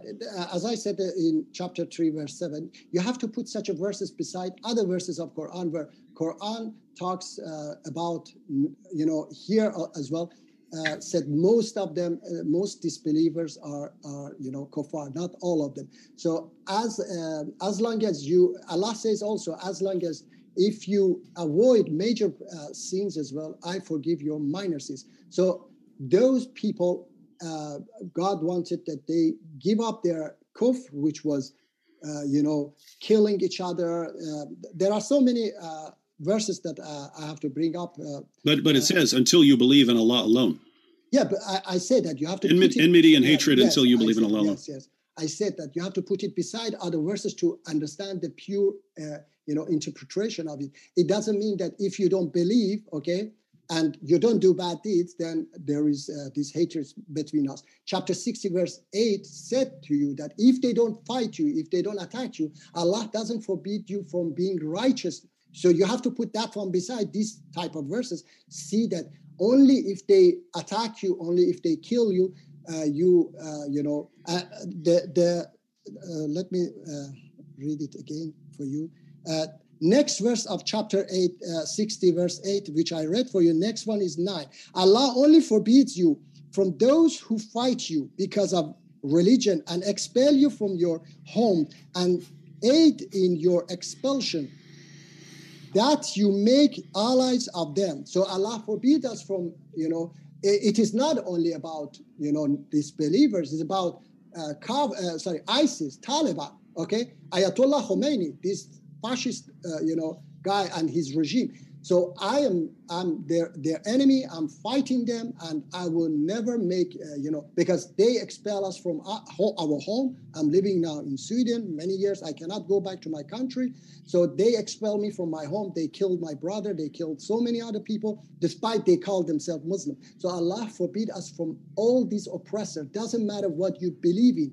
So in the Islam that I understand, the Quran that I understand, you are my brother, but please, next time you do any show, put me not beside, ISIS and Taliban. Separate us from each other, because we, as a Muslim, I love, everybody, those who, don't oppress other people, those who don't kill others. I have a Christian brother from South Africa. He's watching now, Martin, and he had very prejudice before he come to my show. Now he's he's always in my show. We love each other. We are like brothers. So I want peace. I want to make peace between people. And unfortunately, these extremists like ISIS and Taliban and all of them, they have, yes, created a lot of problems. And now I would like to talk about the solution to our problems, because let me just quickly address what you just said, because I'm going to agree with you that yes. Definitely, all sorts of Muslims in the world, and just to be clear, I definitely would not put you in the same category with ISIS or the mullahs or anything like that. But there is this ongoing issue of these different ways of understanding the Quran. So I just wanted to say, just as an example of the difference in perspective, so you're quoting Surah 60, verse 8, and using that to interpret Surah 60, verse 4, and so on. But if you look at a commentary, you could look at Tafsir Jalalain, so the two Jalals. If you read Surah 60, verse 8 in a translation in a commentary like that, it will just say this verse was abrogated by the command to fight them. So it's this ongoing issue of, if you take a verse that you would quote to show that Islam is not calling for violence against unbelievers just for being unbelievers or something like that, you would have a lot of voices in mainstream Islamic scholarship would simply say, well, that verse has been abrogated. And it's because the Quran in Surah 2, verse 106, for instance, refers to the doctrine of abrogation. So I think we're back to this issue of, if the Quran is supposed to be solving these problems, it's really, really unclear. Now, with that said, go ahead, whatever you're going to say. Yeah, which verse they said that it was abrogated? Can you tell me, please? Yeah, Surah 60, verse 8. I can pull up Jalalain if you want, but Tafsir Jalalain says Surah 60, verse 8 was abrogated by commands to fight. All right, okay. So chapter 3, verse 7 said that those whose heart is corrupted, they seek an interpretation suitable for their agenda, okay? So my interpretation is for good of peace, which is Islam stand on it, okay? And if it was abrogated, here is clear. Chapter 60, verse 9 says that Allah only forbid you from those who fight you. So there was a fight going on, okay? Those who fight you and expel you from your home because of your religion. So this is clear, and many other verses of Quran. So let me. The claim is that at the time that was revealed, yes, that's what it meant. But later you have Surah 9, verse 29, Surah 9, verse 123, Surah 9, verse 73, and so on, which are calls to fight unbelievers. So even if you think they're wrong, I just want people to understand, their perspective versus your perspective. Okay. I just wanted one more verse. I'm not even going to respond. I just want to know what you think this verse means. So Surah 9, verse 111. I'll read M.H. Shakir says, surely Allah has bought of the believers their persons and their property for this, that they shall have the garden. They fight in Allah's way, so they slay and are slain. So this is the context of a lot of verses in Surah 9, which talk about fighting the unbelievers, fight those of the unbelievers who are near to you and let them find in you hardness, fight those who do not believe in Allah until they pay the jizya and so on.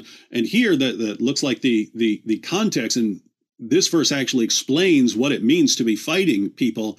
So surely Allah has bought of the believers their persons and their property for this, that they shall have the garden. They fight in Allah's way, so they slay and are slain. So it sounds like what Allah means by fighting unbelievers in these verses involves slaying and getting slain, killing until you get killed. Again, I don't want to get into an argument. Like I'm actually.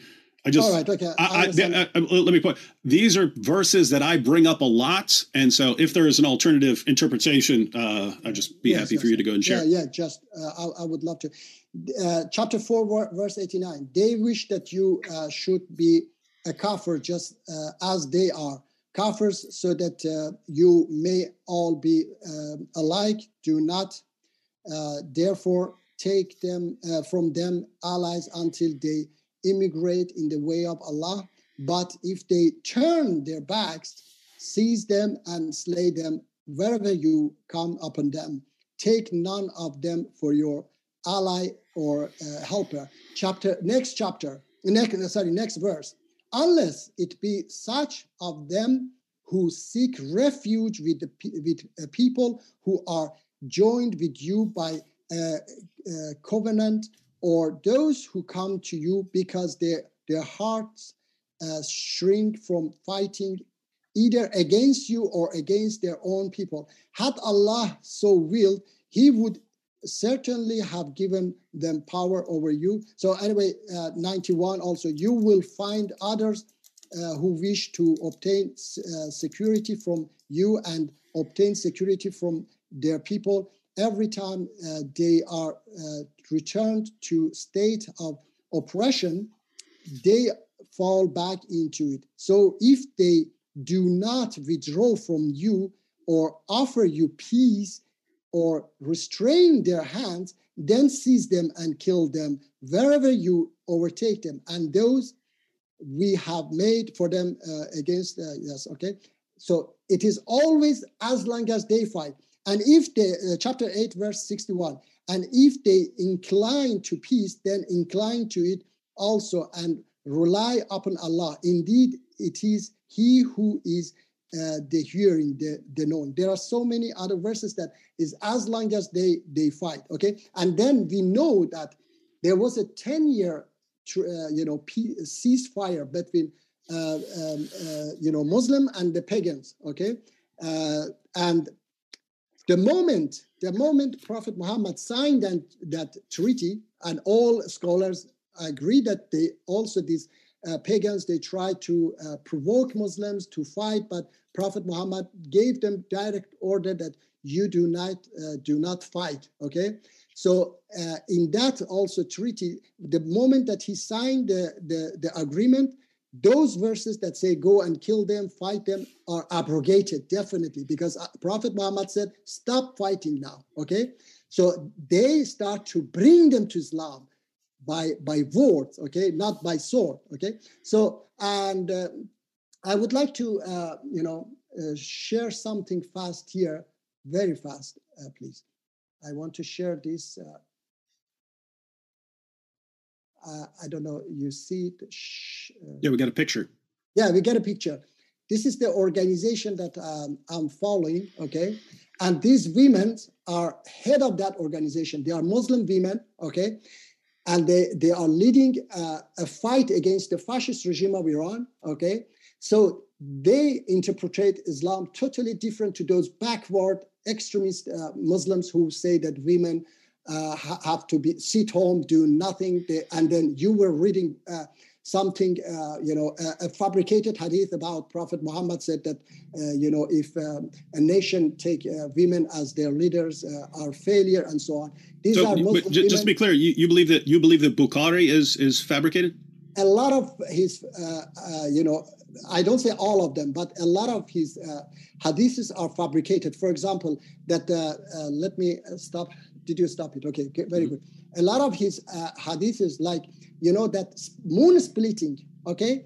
that you mention it a lot of times. It's a fabricated hadith because Quran says like this. Miracle. Quran says absolutely against it. It says that in chapter 29, verse 50, 50, and 51. But they say, why are not signs sent down to him from his Lord? They are talking about Prophet Muhammad. Say, the signs are only with Allah, and I am only a clear warner.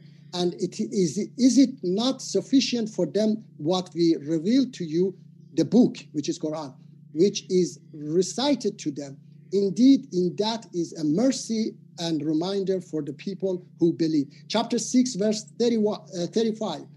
If their aversion is too hard on you, O Muhammad, then seek, if you can, a tunnel into the earth or a ladder into the sky in order to bring them a sign.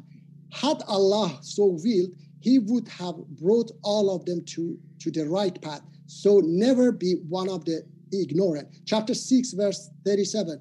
And they say, why has a sign not been sent down to him from his Lord? Say, indeed, Allah is able to send down a sign, but most of them do not know. Chapter 6, verse 109. And they swear by all their strongest oath that if a sign came to them, they would surely believe in it. Say, the signs are only with Allah, and what will make you perceive that even if a sign came, they would not believe. There are many other verses. So how come Allah says here that, no, you don't need a sign. The sign is Quran. But later he split the moon, and nowhere talk about it in Quran, despite he's talking about, Moses, what is that? Just to keep the conversation moving, Allah talk about it very, exaggerating. Just to keep the conversation going, I've got to ask if we might transition back over to David soon too. Yes. We're actually on the same page. So there's been a few things where we're totally on the same page. So we both don't like the mullahs in Iran. We both agree that there are very different kinds of Muslims in the world, and we shouldn't lump them all together.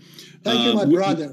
As long as you do that, you are my brother. Yeah. Okay? We agree that there are unclear parts of the Quran and that interpretation is required. We agree on that. And we agree here that in case anyone didn't understand the very important point being made, that was a criticism of Bukhari, and he and I would agree that looks like these were later stories that people made up. So you have in later Muslim sources the claim that Muhammad is performing miracles like splitting the moon, when according to the Quran, and I assume this what as you read, the Quran is Muhammad's miracle. He's not performing these various kinds of miracles.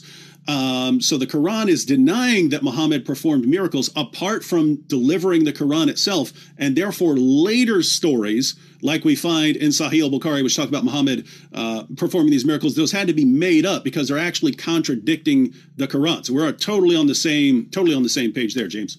Yes, very good. Thank you. About maybe we can talk more about the solution you were asking. I think you were going to go into that. Yeah. Yes, as I said, that the rules of the jungle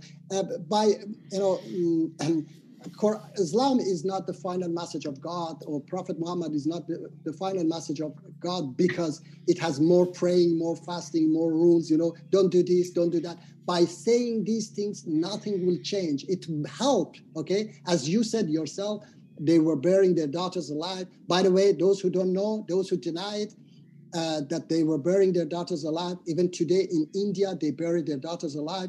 I have on my channel the video that they are doing it.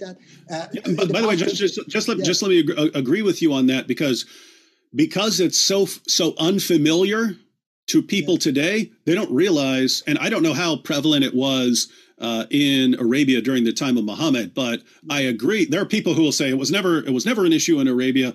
The fact that the Quran is responding to it, and that people would have understood what the Muslim sources are addressing, makes it sound like it certainly was an issue. But it was actually very common in the Roman Empire, and so people think that this wasn't a serious issue. But it was an extremely serious issue in the ancient world, and it's because people stopped the practice that we're no longer familiar with it. So Yep. And for those who don't know, as I said, you can just Google. In the past 20 years in India, more than 10 million girls have been killed before or after birth. I have videos. 2 men, they are trying to bury a newborn girl and they get caught, police catch them, and they, so there are such a things. You can just Google it. So anyway, so by just saying that this is forbidden, that's haram, that's so on, it doesn't, solve problems. And as we see that there are so many problems.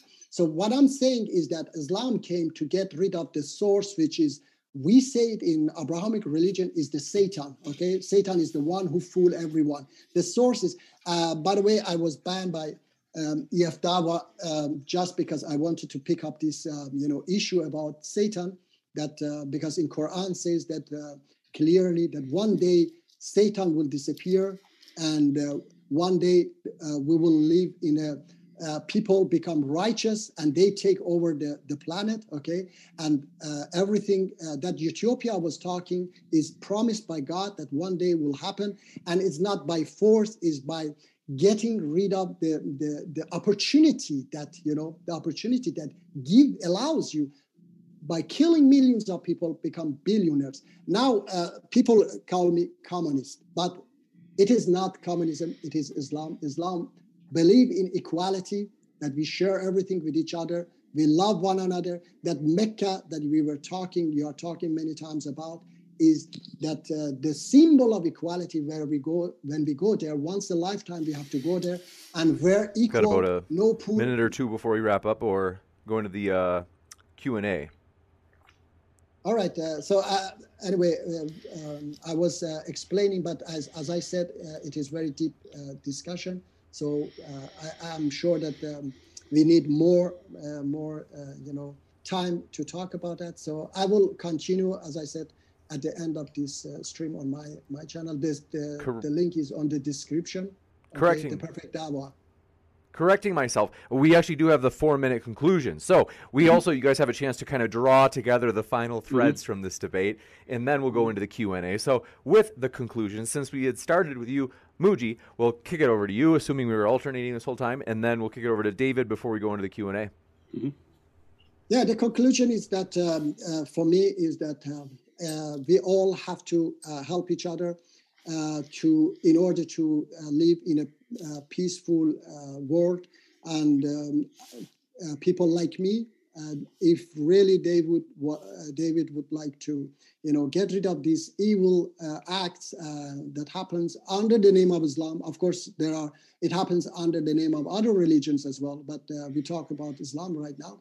So you should help me and give me voice. So I would love to, meet that, I call him ISIS guy, Daniel Haqiqatjou, and talk to him and, show everyone that how they misinterpret Quran, and which I gave some clear example, like the chapter 5, verse 38, chopping of hands, and how they translate it differently in different verses of Quran. So, and those who have more questions, please join me after this show on my channel. I will answer your questions. You got it. We'll kick it over to David for 4 minutes. The floor is all yours. All right. Well, in my opening statement, I pointed out that if we're assessing the question, who was Muhammad? And the claim is that he was a prophet. Well, there are 3 considerations we'd have to examine. Was he getting revelations from his own mind, intentionally or unintentionally? Was he getting revelations from a demonic source? And was he getting revelations from God? As far as the arguments I laid out, that Muhammad really looks like some of his revelations were coming from his own mind, simply influenced by his culture or self-serving purpose. Again, you don't have to think that he was deliberately doing this. You could just believe that his revelations were influenced by his desires and by his surroundings. I think we have very good reasons to think that Muhammad's revelations were coming from his own mind, and I didn't see anything that would make us doubt that. Second, I pointed out that we have good reasons to think that Some of Muhammad's revelations had a demonic origin. That was Muhammad's first impression of his revelations. He believed that he was demon possessed. He became suicidal. He tried repeatedly to hurl himself off a cliff. We have in the Muslim sources the incident of the satanic verses where Muhammad received a revelation and delivered a revelation promoting polytheism. Later he came back and said the devil made him do it. And Muhammad was a victim of black magic, a magic spell that gave him delusional thoughts and false beliefs. Not to mention, on top of all of that, Muhammad receiving revelations according to the sources, and maybe Muji rejects these sources, at least according to the sources that most Muslims believe in, sounds like something out of an Exorcist film when he's receiving his revelations. And I didn't see anything that would cause us to doubt any of that. And so the only question is there any evidence that Muhammad's a prophet that would counterbalance that and make us think that Muhammad was a prophet? What evidence have we seen that Muhammad is a true prophet? All we've seen is that Muji thinks that he's a prophet who's sent to solve the problems of mankind. As I pointed out, I think that Muhammad did it. If that was his purpose, then he's done a terrible job, because wherever we see Islam go, we see lots of problems. And the people like Muji who are interpreting the Quran in a different light, their voices are usually drowned out by more popular Muslim speakers. And so what's the evidence for Muhammad? Muji admitted that Muhammad didn't perform miracles, and so the Quran is his miracle. But if Muji's correct, then Muhammad's miracle and the evidence for Muhammad is the single most misunderstood book in history, right? It is the single most misunderstood book in history, a book that claims to be clear and claims to be unclear, a book that the vast majority of scholars who've ever lived have completely misunderstood, a book that the top translators in the world have all misunderstood. And so if this is what we have, then we have this situation where, my goodness, it seems like 99.9 something percent of Muslims do not understand their book and do not understand their religion. And there are just a small handful who actually do. And so I'll agree with Muji that there are things that we can agree on and that we would share common goals, and that none of us like ISIS and none of us like the mullahs who are oppressing people, so we can all be on the same page there. But I'll say, for those of you Muslims out there who agree with Muji's interpretations and don't believe in groups that violently oppress, your target in your dawah should primarily be the Muslims who are influencing the radical violent groups. So direct your dawah towards them. I just would like to say fast, of course, that's why I asked for help. Yeah, that's why I asked for help. And I want to mention something, We do have to jump into the Q&A. Pardon me to do this. We do want to jump into the Q&A because we've got a lot of questions we got to kind of cruise through in order to get to everybody's question. This one coming in from Yudaf Heku says, to Wood, since, let's see, you lack a sense of morality intuitively, before you were a Christian, would you think Muhammad marrying Aisha was fine? Yes, before I was a Christian, I would have thought that was fine. You got it in. Mr. Monster, thanks for your question, says, do we have any personal items that Muhammad actually owned? You know how, like the Dalai Lama still has items from previous lives, so they say. The question is to whom? I think that's for you. Can you repeat it again? Because I think it was asking, was it asking for any physical relics that we have of Muhammad? Is that what it was asking, James? Is that what it looks like? That's what it sounded like to me. Sure, I think that's probably the best way to take it. So I think it's just any. Is that what it was saying? It sounded. I wasn't listening because I wasn't fully listening because it was directed towards me. It sounded like it was asking any physical objects that Muhammad had. Do we still have them? The first half says, "Do we have any personal items that Muhammad actually owned?" And then they said, "You know how, like the Dalai Lama still has items from previous lives, so they say." That's where I'm confused. Is that last part? Previous life. I don't know what is that. Yeah. I don't know that either. So Maji, basically the first part of that would be towards you, and I'm not aware of anything. Are you aware of anything that we still have? They say that. I saw a sword. They were claiming that it's Prophet Muhammad's sword. I don't know. Some people they take a hair and say this is his hair. I don't know. I mean, it is that I'm not aware. And there is his grave, of course, in in Medina. Yes. You But got it. I don't know anything else. This one from Gainsborough says, USA is the best country on earth. Slava, Ukraine.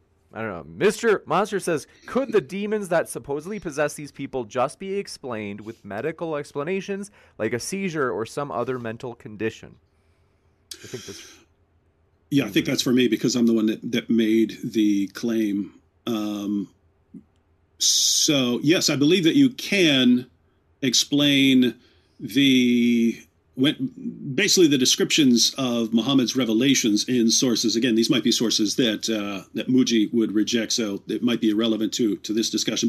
But most Muslims believe in sources that would talk about Muhammad. He would be on the ground and his face would turn red and he would start sweating profusely and his lips would start moving as he's receiving these revelations and so on. It sounds like something out of like an Exorcist film or something like that. So the idea is, could that be like epilepsy or something like that? I think you could. Describe some of the sources in that way. For me, it's more along the lines of Islam looks like something that was sent to counter the gospel, right? So you've got the Christian gospel, and the core of the gospel is a message about Jesus' death for sins, his resurrection, and his divine nature. And Islam comes and it agrees with so many things. Agrees that God exists, created the world, sent prophets. Agrees with the Old Testament prophets. Agrees that Jesus is born of a virgin. Agrees that Jesus performed miracles. Agrees that Jesus the Messiah. Agrees on all these things, and yet it says, oh, and by the way, there's only these three little things we have to disagree on. Jesus didn't die on the cross for sins. He didn't rise from the dead. And he's not Lord. And so it just the whole thing looks like. It doesn't. That part looks like something demonic inserted in order to counteract another view. So that's my position. I would like to respond to that. Sure.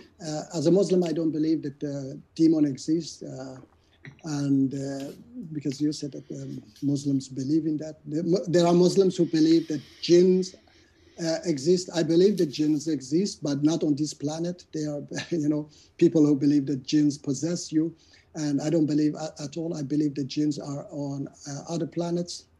That's why they are unseen. They are creatures of God, and creatures of God are, physical. They are smart. They have believers and disbelievers. But why we don't see them? Because simply they are not on this planet. God has billions of other creatures on other planets in this vast universe.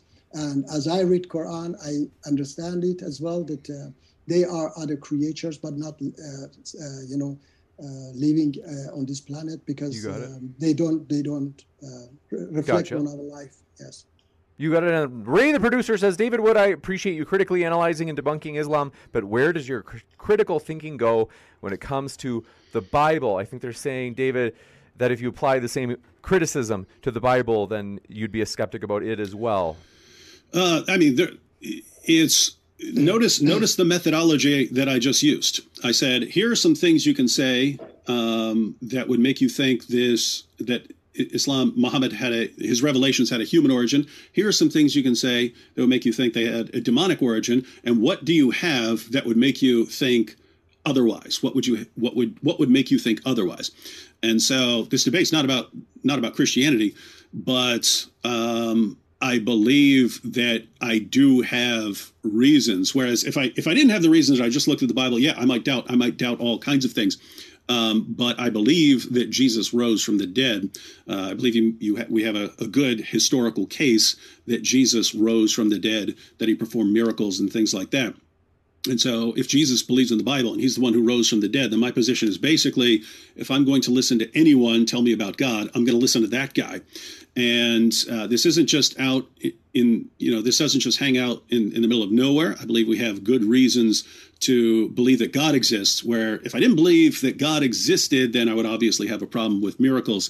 But since I believe that a personal God exists, and I believe that Jesus rose from the dead, it looks like if anyone in history has God's stamp of approval to say, listen to this guy, then it's Jesus. And so I believe in Jesus. And so just as I applied in Islam, say, hey, here are all these things that we could point out and that could make us not believe in Muhammad. What is there that would override that. Yes, in Christianity, there are all sorts of things in Christianity, hell and all kinds of things that you could look at and say, we got some problems here. But if you believe in God, you believe Jesus rose from the dead, you have a reason to say, actually, I am going to believe in Christianity. So I believe Jesus died on the cross. I believe he rose from the dead. I believe he's Lord. And so I got to be a Christian. Doesn't mean I can't. It doesn't mean there aren't other struggles to deal with or other interpretations to deal with or other problems to deal with. But I'm still going to be a Christian throughout that.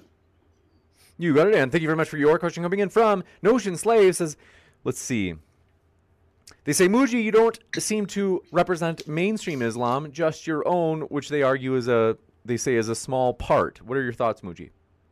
I showed you a picture as well, and I said that I'm following an organization. We are millions. I'm not alone.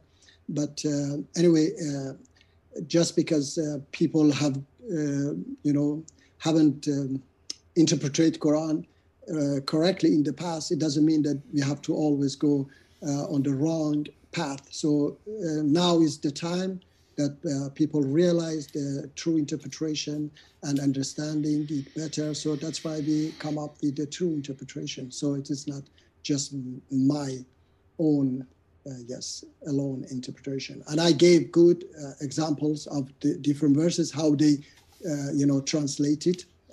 They translate the same word differently in different verses. You got it. And thanks, Brother Ben, for your question. Said, for Muji, Muslim men are allowed to have 4 wives. How many did Muhammad have, and why was he allowed to have this many? Actually, that's also a good question because when I read Quran, I understand that you cannot have more than one wife because Allah says that you can never be just among your wives. That's why you better marry only wife. So polygamy didn't come with Islam. Polygamy existed always, and Islam tried to stop it by first make it 4, maximum 4, and by making it difficult or impossible. And Allah says that you never can be just, so you better, marry only one. And Prophet Muhammad, peace be upon him, didn't marry those wives for his own, sexual, desire. He married them for the sake of Islam. He had his own purpose. Not and then this 9-year-old Aisha, it is just from the one a wrong source who lied about the miracle of Prophet Muhammad splitting the moon. When somebody lies, I don't know why people like David and AP, they take this lie about Aisha's age and make it so big, but that moon splitting, they don't believe it. So when somebody lies, then you have to be, careful about accepting their hadiths. So both of them, for me, are absolutely fabricated by, somebody who claimed to memorize 300,000 hadiths. I've counted, it's like 80 books, and all of them were fabricated. It sounds like crazy that you memorize 300,000 fabricated hadiths and then threw them away. So all of it sounds big lies. And today, they. Gotcha. I know. Today they create fabricated hadiths. I know. I see mullahs of Iran, for example, they create fabricated hadiths even today. Yes, please. You got it. And Lukas Skolazinski says, for Muji, did Muhammad ever see, talk, or see Allah directly? No, he never saw. The only one which Quran mentioned that talked to him directly was Moses, peace be upon him. Not Prophet Muhammad never saw or talked to him directly. This one from Anan Yamus says, for David, Shaikh Uthman is still waiting for your friend Hasamo at Balboa Park. I don't know what that means. Do you know what that means, David? Is that an old buddy of yours? Yeah, he's referring to Sam Shamoon, saying he's ready for Sam Shamoon. But I'm sure you'd be willing to host them right here on your channel, wouldn't you? That would be fun. Absolutely. Okay. Cool. And then, by the way, I asked you, James, to maybe you could organize a debate between me and Daniel Haggai. I don't know what happened. Did you? Oh, that would be That would be interesting. I'm totally open to that as well. Let me write that down just so it's at the top of my list. And yeah, I would appreciate it very much. By the way, last time I was on your channel with Apostate Prophet, he accused me for supporting a terrorist organization, and I have asked him to, come to your channel again and talk about that. But he's unfortunately afraid. He doesn't want to do that because he knows that he made a great mistake. We must keep moving. Life. You definitely. You guys have a bond. We'll see if we can get you and AP together again. Dave Gar says, or TD says, free Arabic, English books on women, jihad, etc., based completely on Islamic references. Visit website Arnab Mubashir. Hopefully I'm pronouncing that right. And Jamal Khan, thanks for your super sticker, as well as Pure-Blooded American Jesus says, David Wood is the best debater this side of heaven. You got a fan out there, David. And then last, this question coming in from, let's see, if I had missed any, pardon me, folks. The 200 IQ atheist says, I have a question for David Wood. Quote, where is the era of world peace that the Messiah is to usher in? If Jesus was the Messiah, ? War continues to this day and has ever since been since Jesus' death.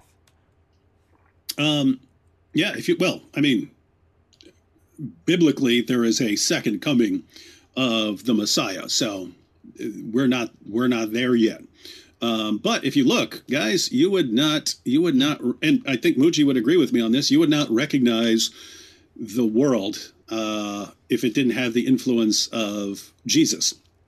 If you go back, and I've talked about this in other debates, but the most popular form of entertainment in first century Rome was the gladiator contests. Guys would have to fight each other to the death. They would have to fight animals and be eaten by animals.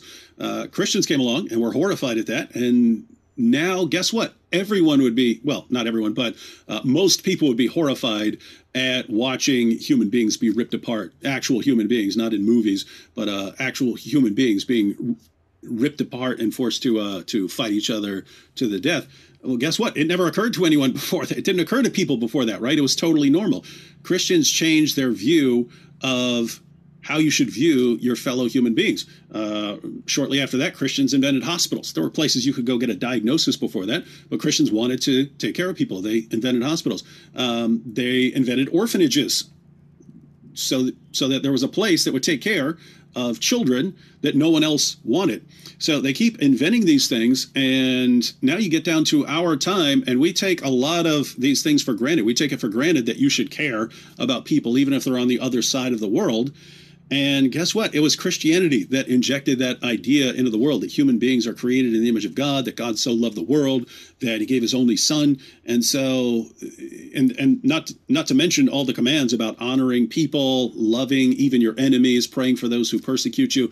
And so 200 IQ atheists, whether you like it or not, you've been massively influenced by Christianity. And so a lot of the things you believe and a lot of the things you would condemn, you don't even realize. If you've been born in first century Rome without the influence of Christianity, you believe some very different, very messed up things.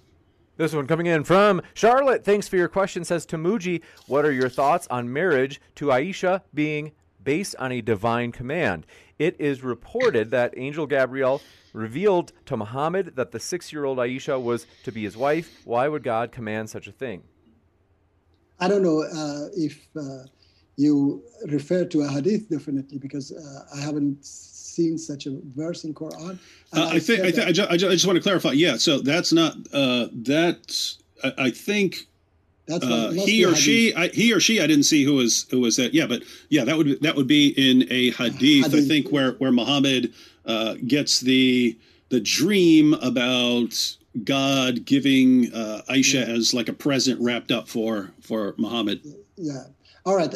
Anyway, the answer, I said it before, that is coming from liars who even said that Quran is incomplete. I have had debate with sheikhs. Okay, they say that 2 verses of Quran was eaten by a goat.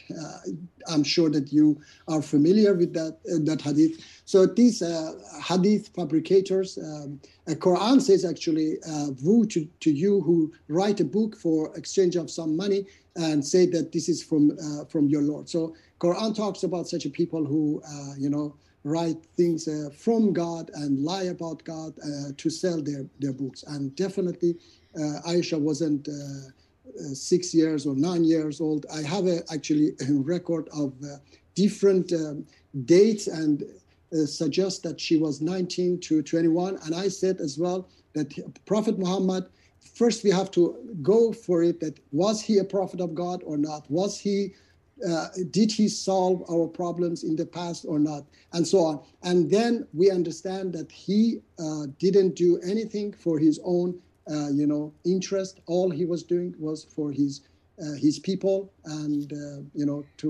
for humanity as well, and for religion. So that's my response, that she wasn't absolutely 6 or 9. You got it, and thank you very much for this question. Coming in from Do Appreciate It. Sahi Luke says, question for both. During the debate, you guys mentioned some pretty violent teachings courtesy of Muhammad. Can you name anything that Jesus did or taught which was worse than Muhammad's teaching? Okay. I don't want to, I have said many times, I don't want to criticize other religions. And what I'm doing always is to promote my religion, because I don't want to,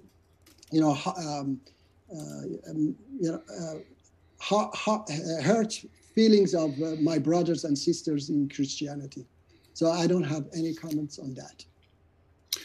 Yeah, and I would say I can only think of 2 passages that people even try to twist into something violent from Jesus. Both of them are massively distorted by people that they either haven't read the passage or they're deliberately trying to deceive. But the passages, the things that Jesus said, that the greatest commandments are love the Lord your God with all your might, heart, mind, soul, and strength, love your neighbor as yourself. He also commanded love even your enemies, pray for those who persecute you. And so, if you don't believe in him, at least acknowledge what he teaches, that it was peaceful. But yeah, I'm not aware of anything that Jesus said that would be that would call for violence against other people. Here's a juicy one from Udahef Heku. Says, to David Wood, if you lost your faith, would you go back to thinking marrying Aisha is fine? Would you do such a thing if given the opportunity? No, because I'm not attracted to little girls. No, as far as the second part. If I didn't believe, if I stopped tomorrow, if you atheists were successful and you convinced me that Christianity is false and God doesn't exist, I would go back to being a moral nihilist. I've just regarded all as nonsense, right? If there's this planet and we're these lumps of cells who are only here because our ancestors did a better job at finding food and finding a mate, then all these claims about right and wrong and, you can't do this and you can't do that. My goodness, it's either just biological, it's hardwired into us, in which case I have no reason to take that seriously when I'm not hardwired like that. I'm not wired to feel empathy or anything. So I wouldn't have that to go on. And I'm not gonna judge right and wrong based on other people's feelings of empathy. So I would either have to go on that, or I would have to go on society, and societies disagree massively on right and wrong. And so I would just regard it as a bunch of nonsense. Doesn't mean I would go out and do things. I might say at this point in my life, I might say, well, I'm already in my 40s. And so just keep going and, try to enjoy life as much as possible without causing too much trouble. Whereas, you're 18 or 20, you are a bit more aggressive and confrontational if you have a sick view of the world. So I might live a totally normal life, but I would regard all of these claims about right and wrong. I would regard it as absolute nonsense. You got it, and thank you very much for your question. This one coming in from Charlotte says, to Muji, what is your formula behind cherry picking which hadith should be dismissed and which should not? All right. Yet this is all, we know that all Muslims, even those extremists, they agree that even Bukhari himself, he said that he collected 600,000 hadiths and he rejected most of them and he kept just 7,000 of them as authentic. So when something can be fabricated and authentic, then you have to be careful. You have to have a source to go for it and understand that if this is authentic or fabricated. So when a hadith, for me, a hadith that goes against Quran, then definitely that hadith is fabricated. A hadith that goes in line with Quran, then it is authentic. So it cannot be authentic if it goes against Quranic teachings, like so the one which we talked about, splitting the moon, when Quran says that, oh Muhammad, you don't need what is it, miracles, we send miracles to previous prophets, and nobody, they said it is magic. And so when the Quran says that, hadith says that he split the moon, then that's a fabricated hadith. That's my criteria. Yeah. This is coming in from Factitionalist Network. I think this is maybe our last one for the day. They said, for David, if Islam is the demonic answer to Christianity, then how is Christianity not the demonic answer to Judaism? I'm trying to understand what that's saying. So even in the Old Testament, so the Old Covenant, they're told a new covenant is coming, a Messiah is coming. So when Jesus comes, that's not, hey, here's some religion that's meant to thwart your other religion.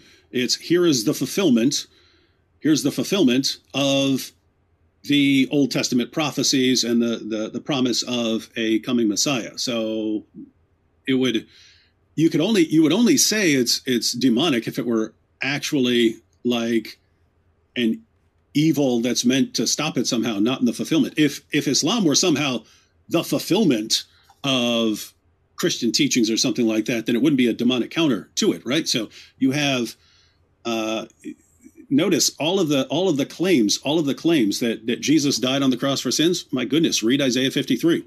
Talks about someone being pierced for our transgressions and giving his life for others. The claim that he would rise from the dead. Keep reading the very same chapter. The guy who dies on behalf of others is alive again, and his divine nature. That's also prophesied in the Old Testament. We're told that the Messiah would be called Wonderful Counselor, Mighty God, right? So he's the mighty God, and that's in a passage that talks about a child being born.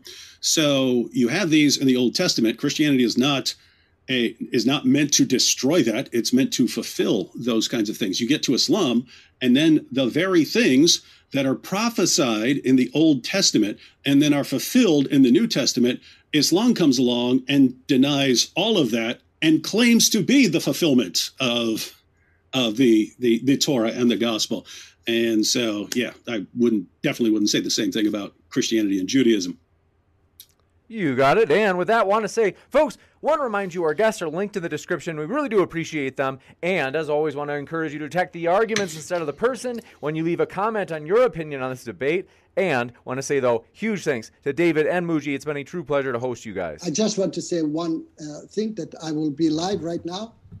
Those who would like to talk to me can come to my channel. The link, as you said, is in description, or The Perfect Dawah. You can search it. I appreciate it very much, James. Thank you. You got it. I'll be back with a post-credit scene, just giving you updates, folks, on upcoming debates, including this juicy one at the bottom right of your screen, whether or not porn is bad. That is going to be between Dr. E. Michael Jones and Kat tonight. You don't want to miss it, so hit that subscribe button if you haven't already, and I'll be right back in just a moment.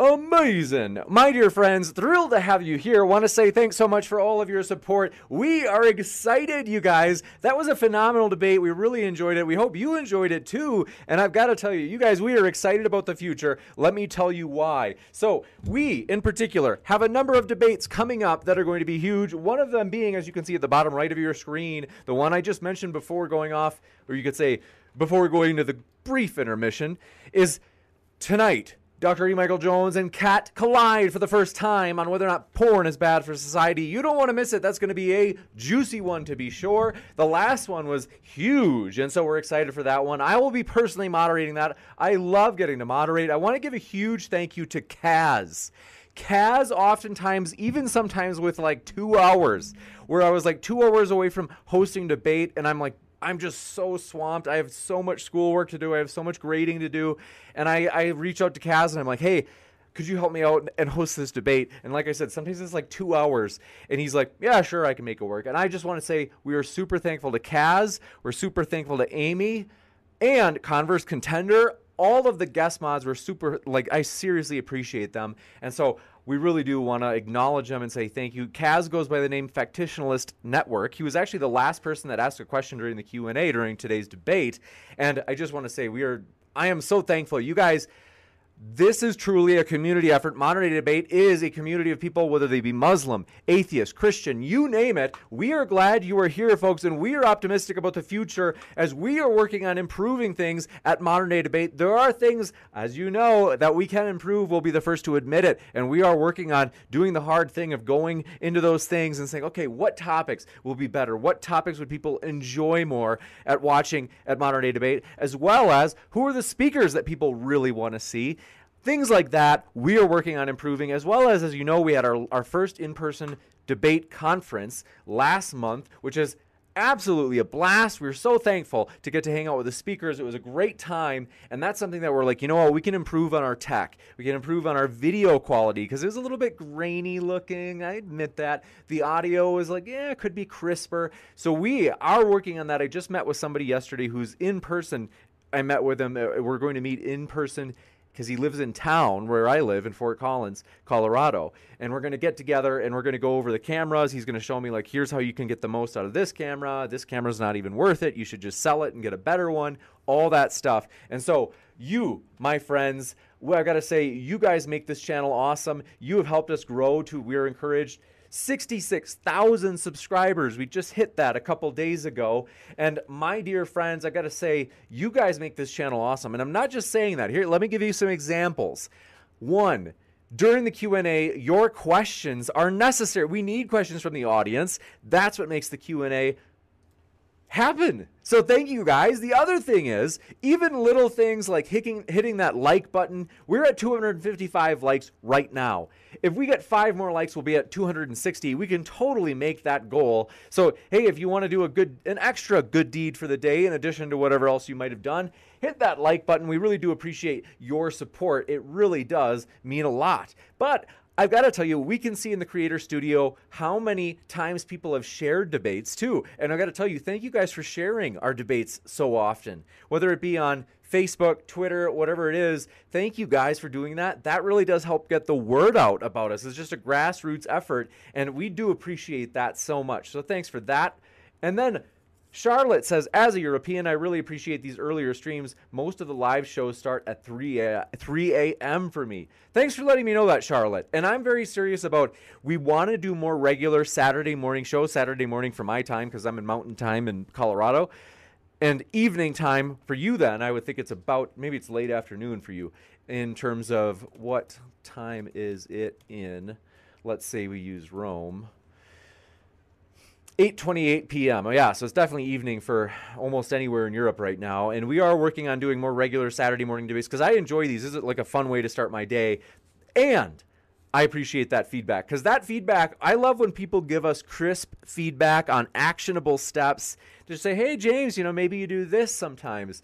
And I'm like, thank you. Like, that's the great kind of feedback we're looking for. And even during, for example, when we put out these debates, we just hit 262 likes, so thanks for that support. That got us even more beyond our goal that I mentioned. So thank you guys for your support, and those 7 of you that have hit like.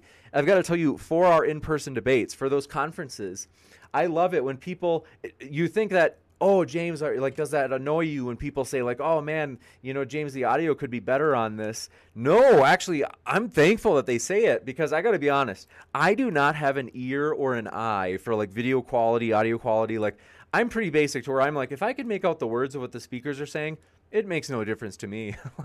But I know that most people, I assume, it's got, or at least a lot of people, they're kind of like, I want it to be quality audio, and we're working on getting our audio to be as good as possible for those in-person conferences. So I do appreciate that crisp feedback, Charlotte. And thanks for becoming a member. I saw you became a member during today's debate, Charlotte.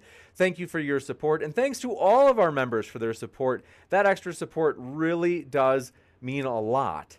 Seriously, as we have a lot of channel members that I had seen even today just in the live chat, as well as thank you to our moderators. Thank you guys for making sure that the live chat is within YouTube terms of service. We're working on getting back onto Twitch. We've got to talk to Restream today. I've got to talk to their customer support because, long story short, I'll let you know exactly how that works in terms of why Restream is not working. But I've got to tell you, we appreciate you guys. We really do. Even being in the live, just even watching this channel, that actually does help us in the algorithm, no joke. So like, even if you're like, I never like watched the channel in order to purposely support it, it's like, well, it does still help the channel in a couple of ways. One, we want it to be an eclectic community here at Modern Day Debate. We want it to be a good mix of different people from different walks of life. So that is one way in which we're glad you're here. Also, though, even just by watching, even if you never said a word in the old live chat or in the comments, YouTube basically, the way the algorithm works, like roughly speaking, is they look at who's watching a debate and then they say, okay, let's look at basically accounts that this is the way it's all AI, so it's not a person, but the AI works this way. It says, let me look for accounts that have similar interests to, for example, I see in the chat right now, Pokerman or S. Mahane or Joe Mama or Square Circles. They say, let's find accounts that are similar to these, because odds are good that if these, there are accounts that are similar to these and watching the same types of content, they'll probably like this Modern Day Debate channel as well. And so just by being in the live chat, YouTube is recommending our content to accounts that are like yours, that have similar interests to yours. So we are thankful. YouTube recommends our content a lot. One of our videos alone, just one of them, has 4 million impressions. Namely, that means YouTube showed that video to 4 million people. That is insane. So, like, we do follow terms of service on YouTube. The reason being, YouTube has helped us grow a lot. You guys, there's a reason. I mean, more power to those people who are, like on, let's say, Odyssey and Rumble. I think they're great channels. We're working on getting on there ourselves. But in terms of if you wanted to start on one of those channels, you're like, I'm just going to start here and I'm not going to go on YouTube. Oh my gosh, it's going to be way harder for you because YouTube is just it's a giant platform. It's the second biggest search engine in the world, only after Google, which, by the way, Google has a preference for YouTube videos because they own YouTube. So YouTube is constantly, like, if you want to get exposure, YouTube is the place to start. And not only that, but YouTube is way bigger than other platforms. For example, Twitter is absolutely dwarfed by Facebook and YouTube. It's not even close in terms of how many people are on the platform. Same thing with Twitch. YouTube swamps, completely dwarfs, dominates Twitch in terms of its regular viewers that are logging in every day. And so we're working on getting back on Twitch. But nonetheless, like YouTube, we do want to follow their rules because they help us grow. And we are thankful for that because we're not ashamed of wanting to grow. We are providing a neutral platform on YouTube, and we frankly think it's the best neutral platform, as we don't have any videos, for example, afterward that take a stance and say, oh man, so-and-so is so bad, or oh man, their position is so dumb. We never do that. We let you, the audience, decide who you think was most persuasive. That's important for us to do, and I've got to tell you, we are very excited about the future in terms of, let me tell you a couple of things. One, we have got some big plans for some summer in-person debates with higher video and audio quality than last time. And not only that, but we're considering some in-person dialogues or panels similar to Middle Ground that you see from Jubilee. We're going to do basically our own version of that. That's what we're working on doing this summer in person, and then we're going to release the debates. And I've got to tell you, we've got other ideas as well. Don't worry, I'm still here. Okay. We've got other ideas as well. My dear friends, let me tell you about some of them. We might do an in-person conference possibly this fall partnering with Dylan Burns. It depends on how available Dylan is. We're kind of, it's like, well, we're going to talk it out. If not, the following fall, we're for sure planning on having DebateCon Part 2. As we were excited, my dear friends, the first one was phenomenal. If you got to see, for example, Destiny versus Daniel Hikachu, that was phenomenal. My dear friends, that was one of my favorite debates ever. It was so fun. I really did enjoy it. And I've got to tell you, we are working on a lot of upgrades. I am meeting with my friend Kevin in town on not only what cameras and also what lighting. So I want to give a huge thanks to Chris Gammon, has come up with a list of lights that we can use to improve our lighting at the conference. And not only that, but that list Kevin and I are going to go over, and Kevin's going to say that's probably the one you want to actually buy, and that way we can have better lighting and better picture quality at the next DebateCon 2023, as Sideshow Nav has said in the old live chat. So yeah, we're planning on it. The first one was a huge success, a blast to get to hang out with the speakers and some phenomenal debates. I got to tell you, that was honestly, I just enjoyed myself so much at that conference, and I love getting to speak with the speakers in person, because it's just, it's nice when you get to be in person like that. But my dear friends, not only that, Dr. Jeff Zwierink as well as Dr. Giakovic are going to debate whether or not there is evidence for God according to cosmology. Namely, does cosmology point to God? That's going to be later this month. We're excited for that debate. And my dearest friends, we're excited to invite Matt Dillahunty back on in March. Probably late March, we're hoping to get Matt back on. Matt has been really busy catching up with a lot of stuff that he's got going on. And so we're looking forward to that possibility, as we really do enjoy Matt. We've got a good relationship. I've gotten to meet Matt in person, I think, I'm trying to think, a couple of times at least now. And I've enjoyed his company. He's an easygoing guy, a pleasant guy. And so not only that, but maybe you know, some of you probably know, Matt is actually, he's got a lot of impressive magician tricks that are like legitimately impressive. So he's a fun time to be around. But Daniel Hikachu, another person I really do enjoy being around. We got to meet at the conference, and I was so excited to have Daniel there, because I really do think highly of Daniel. Like we're still, like, we've only met in person once, but we're at serious risk of becoming friends. I really do appreciate Daniel. He's a pleasant guy. And so if you haven't seen Mike Jones, Inspiring Philosophy, debated Holy Kool-Aid at our conference as well. That was phenomenal. I've got to give all credit to the speakers. The speakers are what make this channel awesome. And so huge thank you to the speakers, including David Wood and Muji today. We really did appreciate that. But I see you there in the old live chat. Let me say hello to you. Tell me how you're doing in the live chat. Tell me what's on your mind. I'm not joking. I had a dream last night about Nephilim Free. No joke. Not that kind of dream, you perverts. I'm talking about, I had a dream that Nephilim Free was angry at me, and I'm not, this is totally serious. Apparently we were at the same campsite, not in the same tent, but we were in two different tents, and he trained his dog. He told me, he's like, James, I gotta warn you, I'm gonna get you. And I was like, well, sure, Neff. And he really did get me, though, because he trained his dog to poop in my tent, and his dog did do that. Nasty. So Nephilim Free, we hope you're doing well out there if you hear this. It was a steaming loaf. But anyway, I want to say thanks for being with us. H6845, I see you there in the old live chat, as well as pure-blooded American Jesus supporter. Thanks for being here. Martin Ellen, glad to have you with us. Daniel, good to see you in chat. Moomin Rider, glad you're back, as well as Colossians 2:9 says, you're amazing. Blessings to you all, and all good night from Germany. Thanks, Colossians 2:9. That really does mean a lot. I really appreciate that support. And Comedy and Entertainment, good to see you back here at the old live chat. Wilmar says they want to see James in 4K.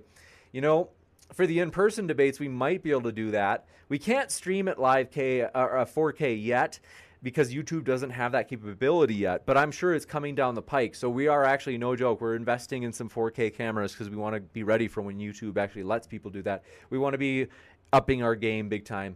And Manorite, good to see you there in the old live chat. Wilmar, glad to have you with us. Thanks for being a channel supporter. That means a lot. Perfect One, good to see you there in the old live chat. Kelvy Quayo, happy you're with us. Thanks for being here. Kimba94, glad you're with us. Delta November, glad you're here. Smarks Killed Wrestling, thanks for coming by. We are glad you are with us. Gross Potate, good to have you with us. Jackknife, glad you're here. Dave Hill, thanks for being here. Says, you're sure it was his dog in the dream, right? It was definitely his dog. Neff did not poop in my tent himself. He has others do his dirty work. And Zach Aboriginal, glad to have you here. Remember, it was a dream. Nephilim Free nor his dog actually pooped in my tent. But we hope Neff is doing well. The last debate, as you know, he left and he was unhappy. We have no hard feelings, for real. We're actually very anti-grudge. We really don't like grudges, and so we try to not hold a grudge against anybody. So we do hope that Neff is doing well. Like I do like Neff. So like he helped us when we were at about 2,000 subscribers, or probably even less than that. In fact, yeah, for sure less than that. I think honestly when we were probably at like 200 subscribers, and Neff had I think 6,000 back then, Neff would come onto the channel and we were like, hey, this is huge, because back then at 200 subscribers we were like, this is 6,000 is huge. And so he's helped us since we started. Nonprofit organization, I see you there in the old live chat. Good to have you. Pancake of Destiny, good to see you. TC the Unbeliever, we are glad you are with us. And GWA, glad you're here. I see you there in the old live chat. We hope you're doing well. Don Willis, good to see you there in the old live chat. Thanks for sticking up for me earlier before, Don Willis. I saw that you were telling someone in the chat, you were saying, hey, they do read questions that are unpaid. And that's true. It definitely triggers me, and I want to bring the hammer down and crush people with an iron fist when I see them try to say, James only reads paid questions. That's not true. If you just tag me with your question, tag me at Modern Day Debates, just put the @ symbol and then Modern Day Debate, and then put your question in there, say question for so-and-so, and then, put your question. We are happy to read those questions. Now, sometimes we run out of time to where we don't get to read every question. But I've got to tell you, when people say like, oh, James only reads, paid questions, I'm like, don't lie. Like that is like, it's a genuine lie. It's like, we do read unpaid questions. It doesn't have to be a super chat. Now we read the super chats first, and we make sure we read every super chat because people are helping support the channel. So heaven forbid we put them first, because they are actually helping us put on, for example, that conference that we put on last month. We were able to take that risk because we have had people put in donations through super chats and Patreon and things like that, and channel memberships. Some people, though, they're like, James, well, I don't care. You should read my question before the super chats. And it's like, okay, well, if you want to be a control freak or a Karen or a Kevin who's trying to control everything, and it's like, well, no, we're going to read the super chats first. Like, I don't think there's any shame in doing that. Like I said, those people are sacrificing for the channel. So now, do we get to read every single unpaid question? At some time, we got to, close the debate because we want to respect the time of the debaters because they have lives. And also, I know, believe it or not, this sounds maybe even more crazy, I have things to do as well. So, we do have to wrap up at some point, and we don't always get to read every question. So, I've got to tell you, we do our best with that. And so I got to let people know that when I see people try to say, no, you don't read the unpaid ones, it's like, don't lie. If you want to criticize us for something that's true, like you want to say, hey, your audio quality isn't great, fair enough. No problem. But if you say all of this stuff like, oh, it's like, they don't read my unpaid questions, it's like, we try our best, and I would say pretty commonly we get to the unpaid questions. Now, sometimes, once in a while, we have a debate where we have so many super chats where it's like we don't get to any of the unpaid ones. But again, the idea that you'd say like, well, James, I expect you to, even in that case, I expect you and the debaters to stay around extra time to read mine, even if there are 100 super chats or something. It's like, we're not your slaves. You're not our boss. Like, they have things to do, I have things to do. And so that, like, one time I saw somebody saying to Kaz in a comment, they were like, oh, and they were a big channel too, so they had like 100,000 subs, and I think that they thought they were therefore entitled to have all their questions read, and they're just complaining. Oh, Ozzy and Tox, I forgot to read your question. I am so sorry about that. Let me just grab this really quick. I know that you had said it, and I'm so sorry because I did. I'm almost certain I copy and pasted it into the list. Ozzy in the chat says I am doing an open stage on Modern Day Debate Discord about evidence for demons and jinns at 6 p.m. Eastern. That's tonight, folks. We do have a Discord. It's linked in the description. If you didn't know that, if you've been living in a cave on Mars with your fingers in your ears, I want to encourage you to check that out. You don't want to miss it. It's going to be fun, my dear friends. And that's right before our debate, which is going to be at 9 p.m. Eastern. So there would be a break in between. And as we're gonna have that big debate tonight, that's gonna be a lot of fun. But yeah, I've got to tell you, we do appreciate you guys. Thanks for your love and support. Thanks for everything you do for the channel. We appreciate it more than you know. I've got to run because I've got a ton of stuff to do today. It's a really, really busy day. But want to say thank you guys for all your support. Seriously, you make this a blast. And believe it or not, our story is just beginning as we have big plans. We really do like it that Modern Day Debate lets things play out as they may. We let the chips fall where they may. We let 1,000 flowers bloom, and we let it happen here organically because we don't want to be overly produced. It's, for example, like the mainstream media, Fox News, CNN, MSNBC. It's pretty clear that they oftentimes have a message or a narrative or an idea that they're trying to push. They oftentimes like to control things so much, and it's very kind of overly produced. We want it to be organic. We want the speakers to be able to say what they want to say. And likewise, yeah, sometimes we let them interrupt each other a little bit. We won't let it go too far off the rails, but we want it to be organic, and we really believe we're offering something better in that way than the mainstream media or other people, for example, because when you overly produce it and you kind of take away everybody's control, that's lame. So we want people to discuss current events as well as religion and all sorts of topics in a way that is authentic and real and raw and uncut. That's why you're getting the real thing here at Modern Day Debate, and we really are determined to, I'm not joking, we have big aspirations, and you've seen Joe Rogan do it. It took about 12 years for Joe Rogan to be this mammoth who rivaled the mainstream media. But we hope, no joke, in 12 years that we will be a mammoth who is a rival to the mainstream media discussing current events, as we are trying to take Modern Day Debate into more current events. No joke, Joe Rogan did it in 12 years, and we've already seen how it's done. So we think we can do it in 12 years. If we see the way in which it's done by people like Rogan, we can kind of say, hey, we can do that in our own way or in our own version, and we can make our channel have the same success over time. It's going to take a lot of time and a lot of effort, but hey, I'm determined. I'm committed to this channel. It's not like, oh, am I thinking about quitting Modern Day Debate in 6 months or something? No. I'm in this for the long run. I'm playing the long game.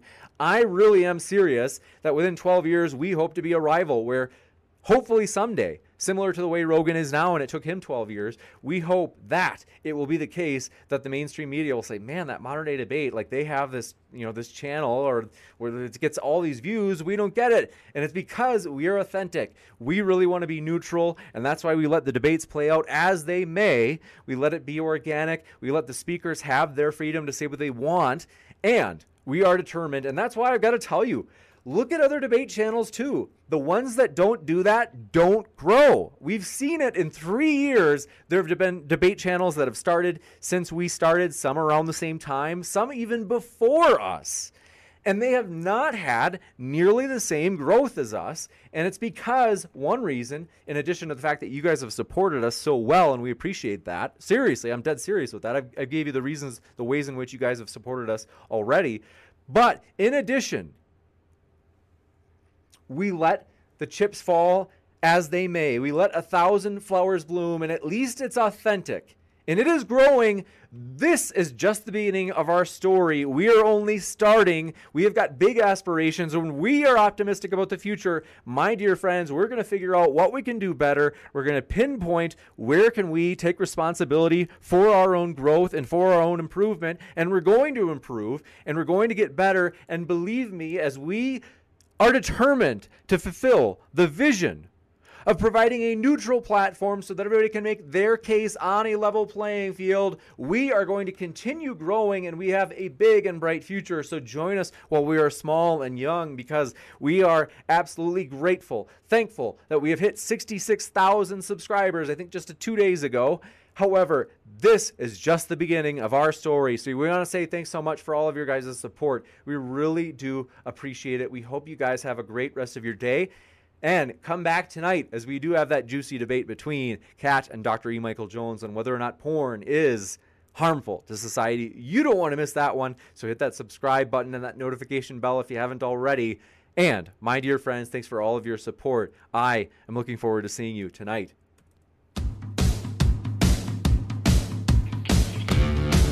Yeah. I'm that guy.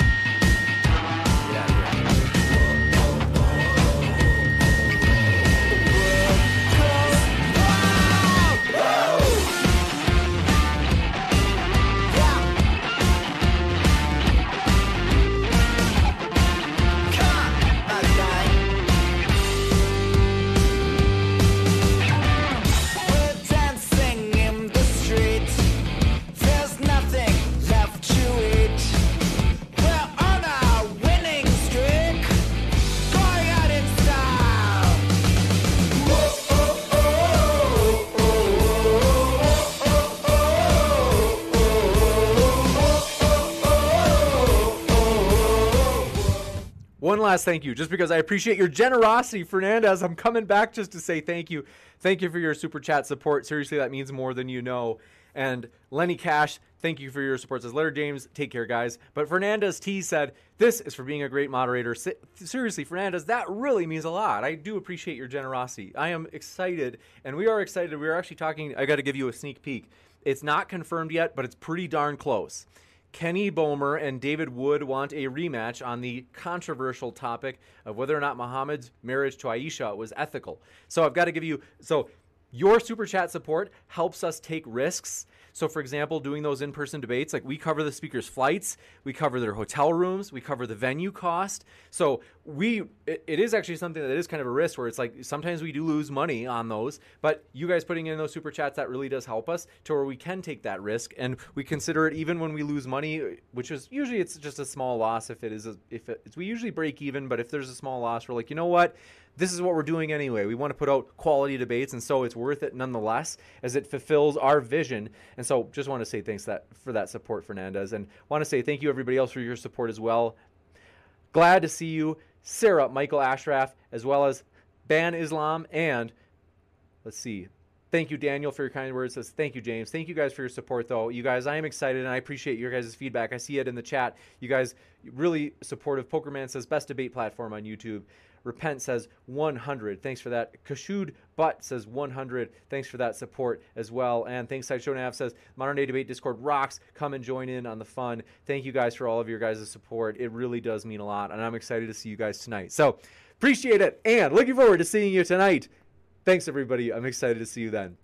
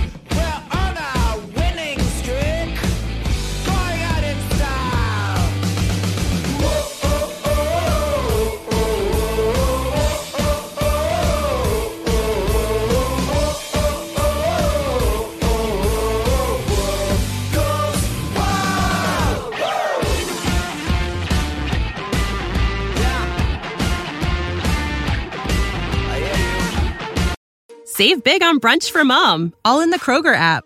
Get 16-ounce packs of flavorful Angus 90% lean ground sirloin for $4.99 each with a digital coupon. Then buy 2, get 2 free on 12 packs of delicious Coca-Cola, Pepsi, or 7-Up, all with your card. Shop these deals at your local Kroger today, or tap the screen now to download the Kroger app to save big today. Kroger, fresh for everyone. Prices and product availability subject to change. Restrictions apply. See site for details.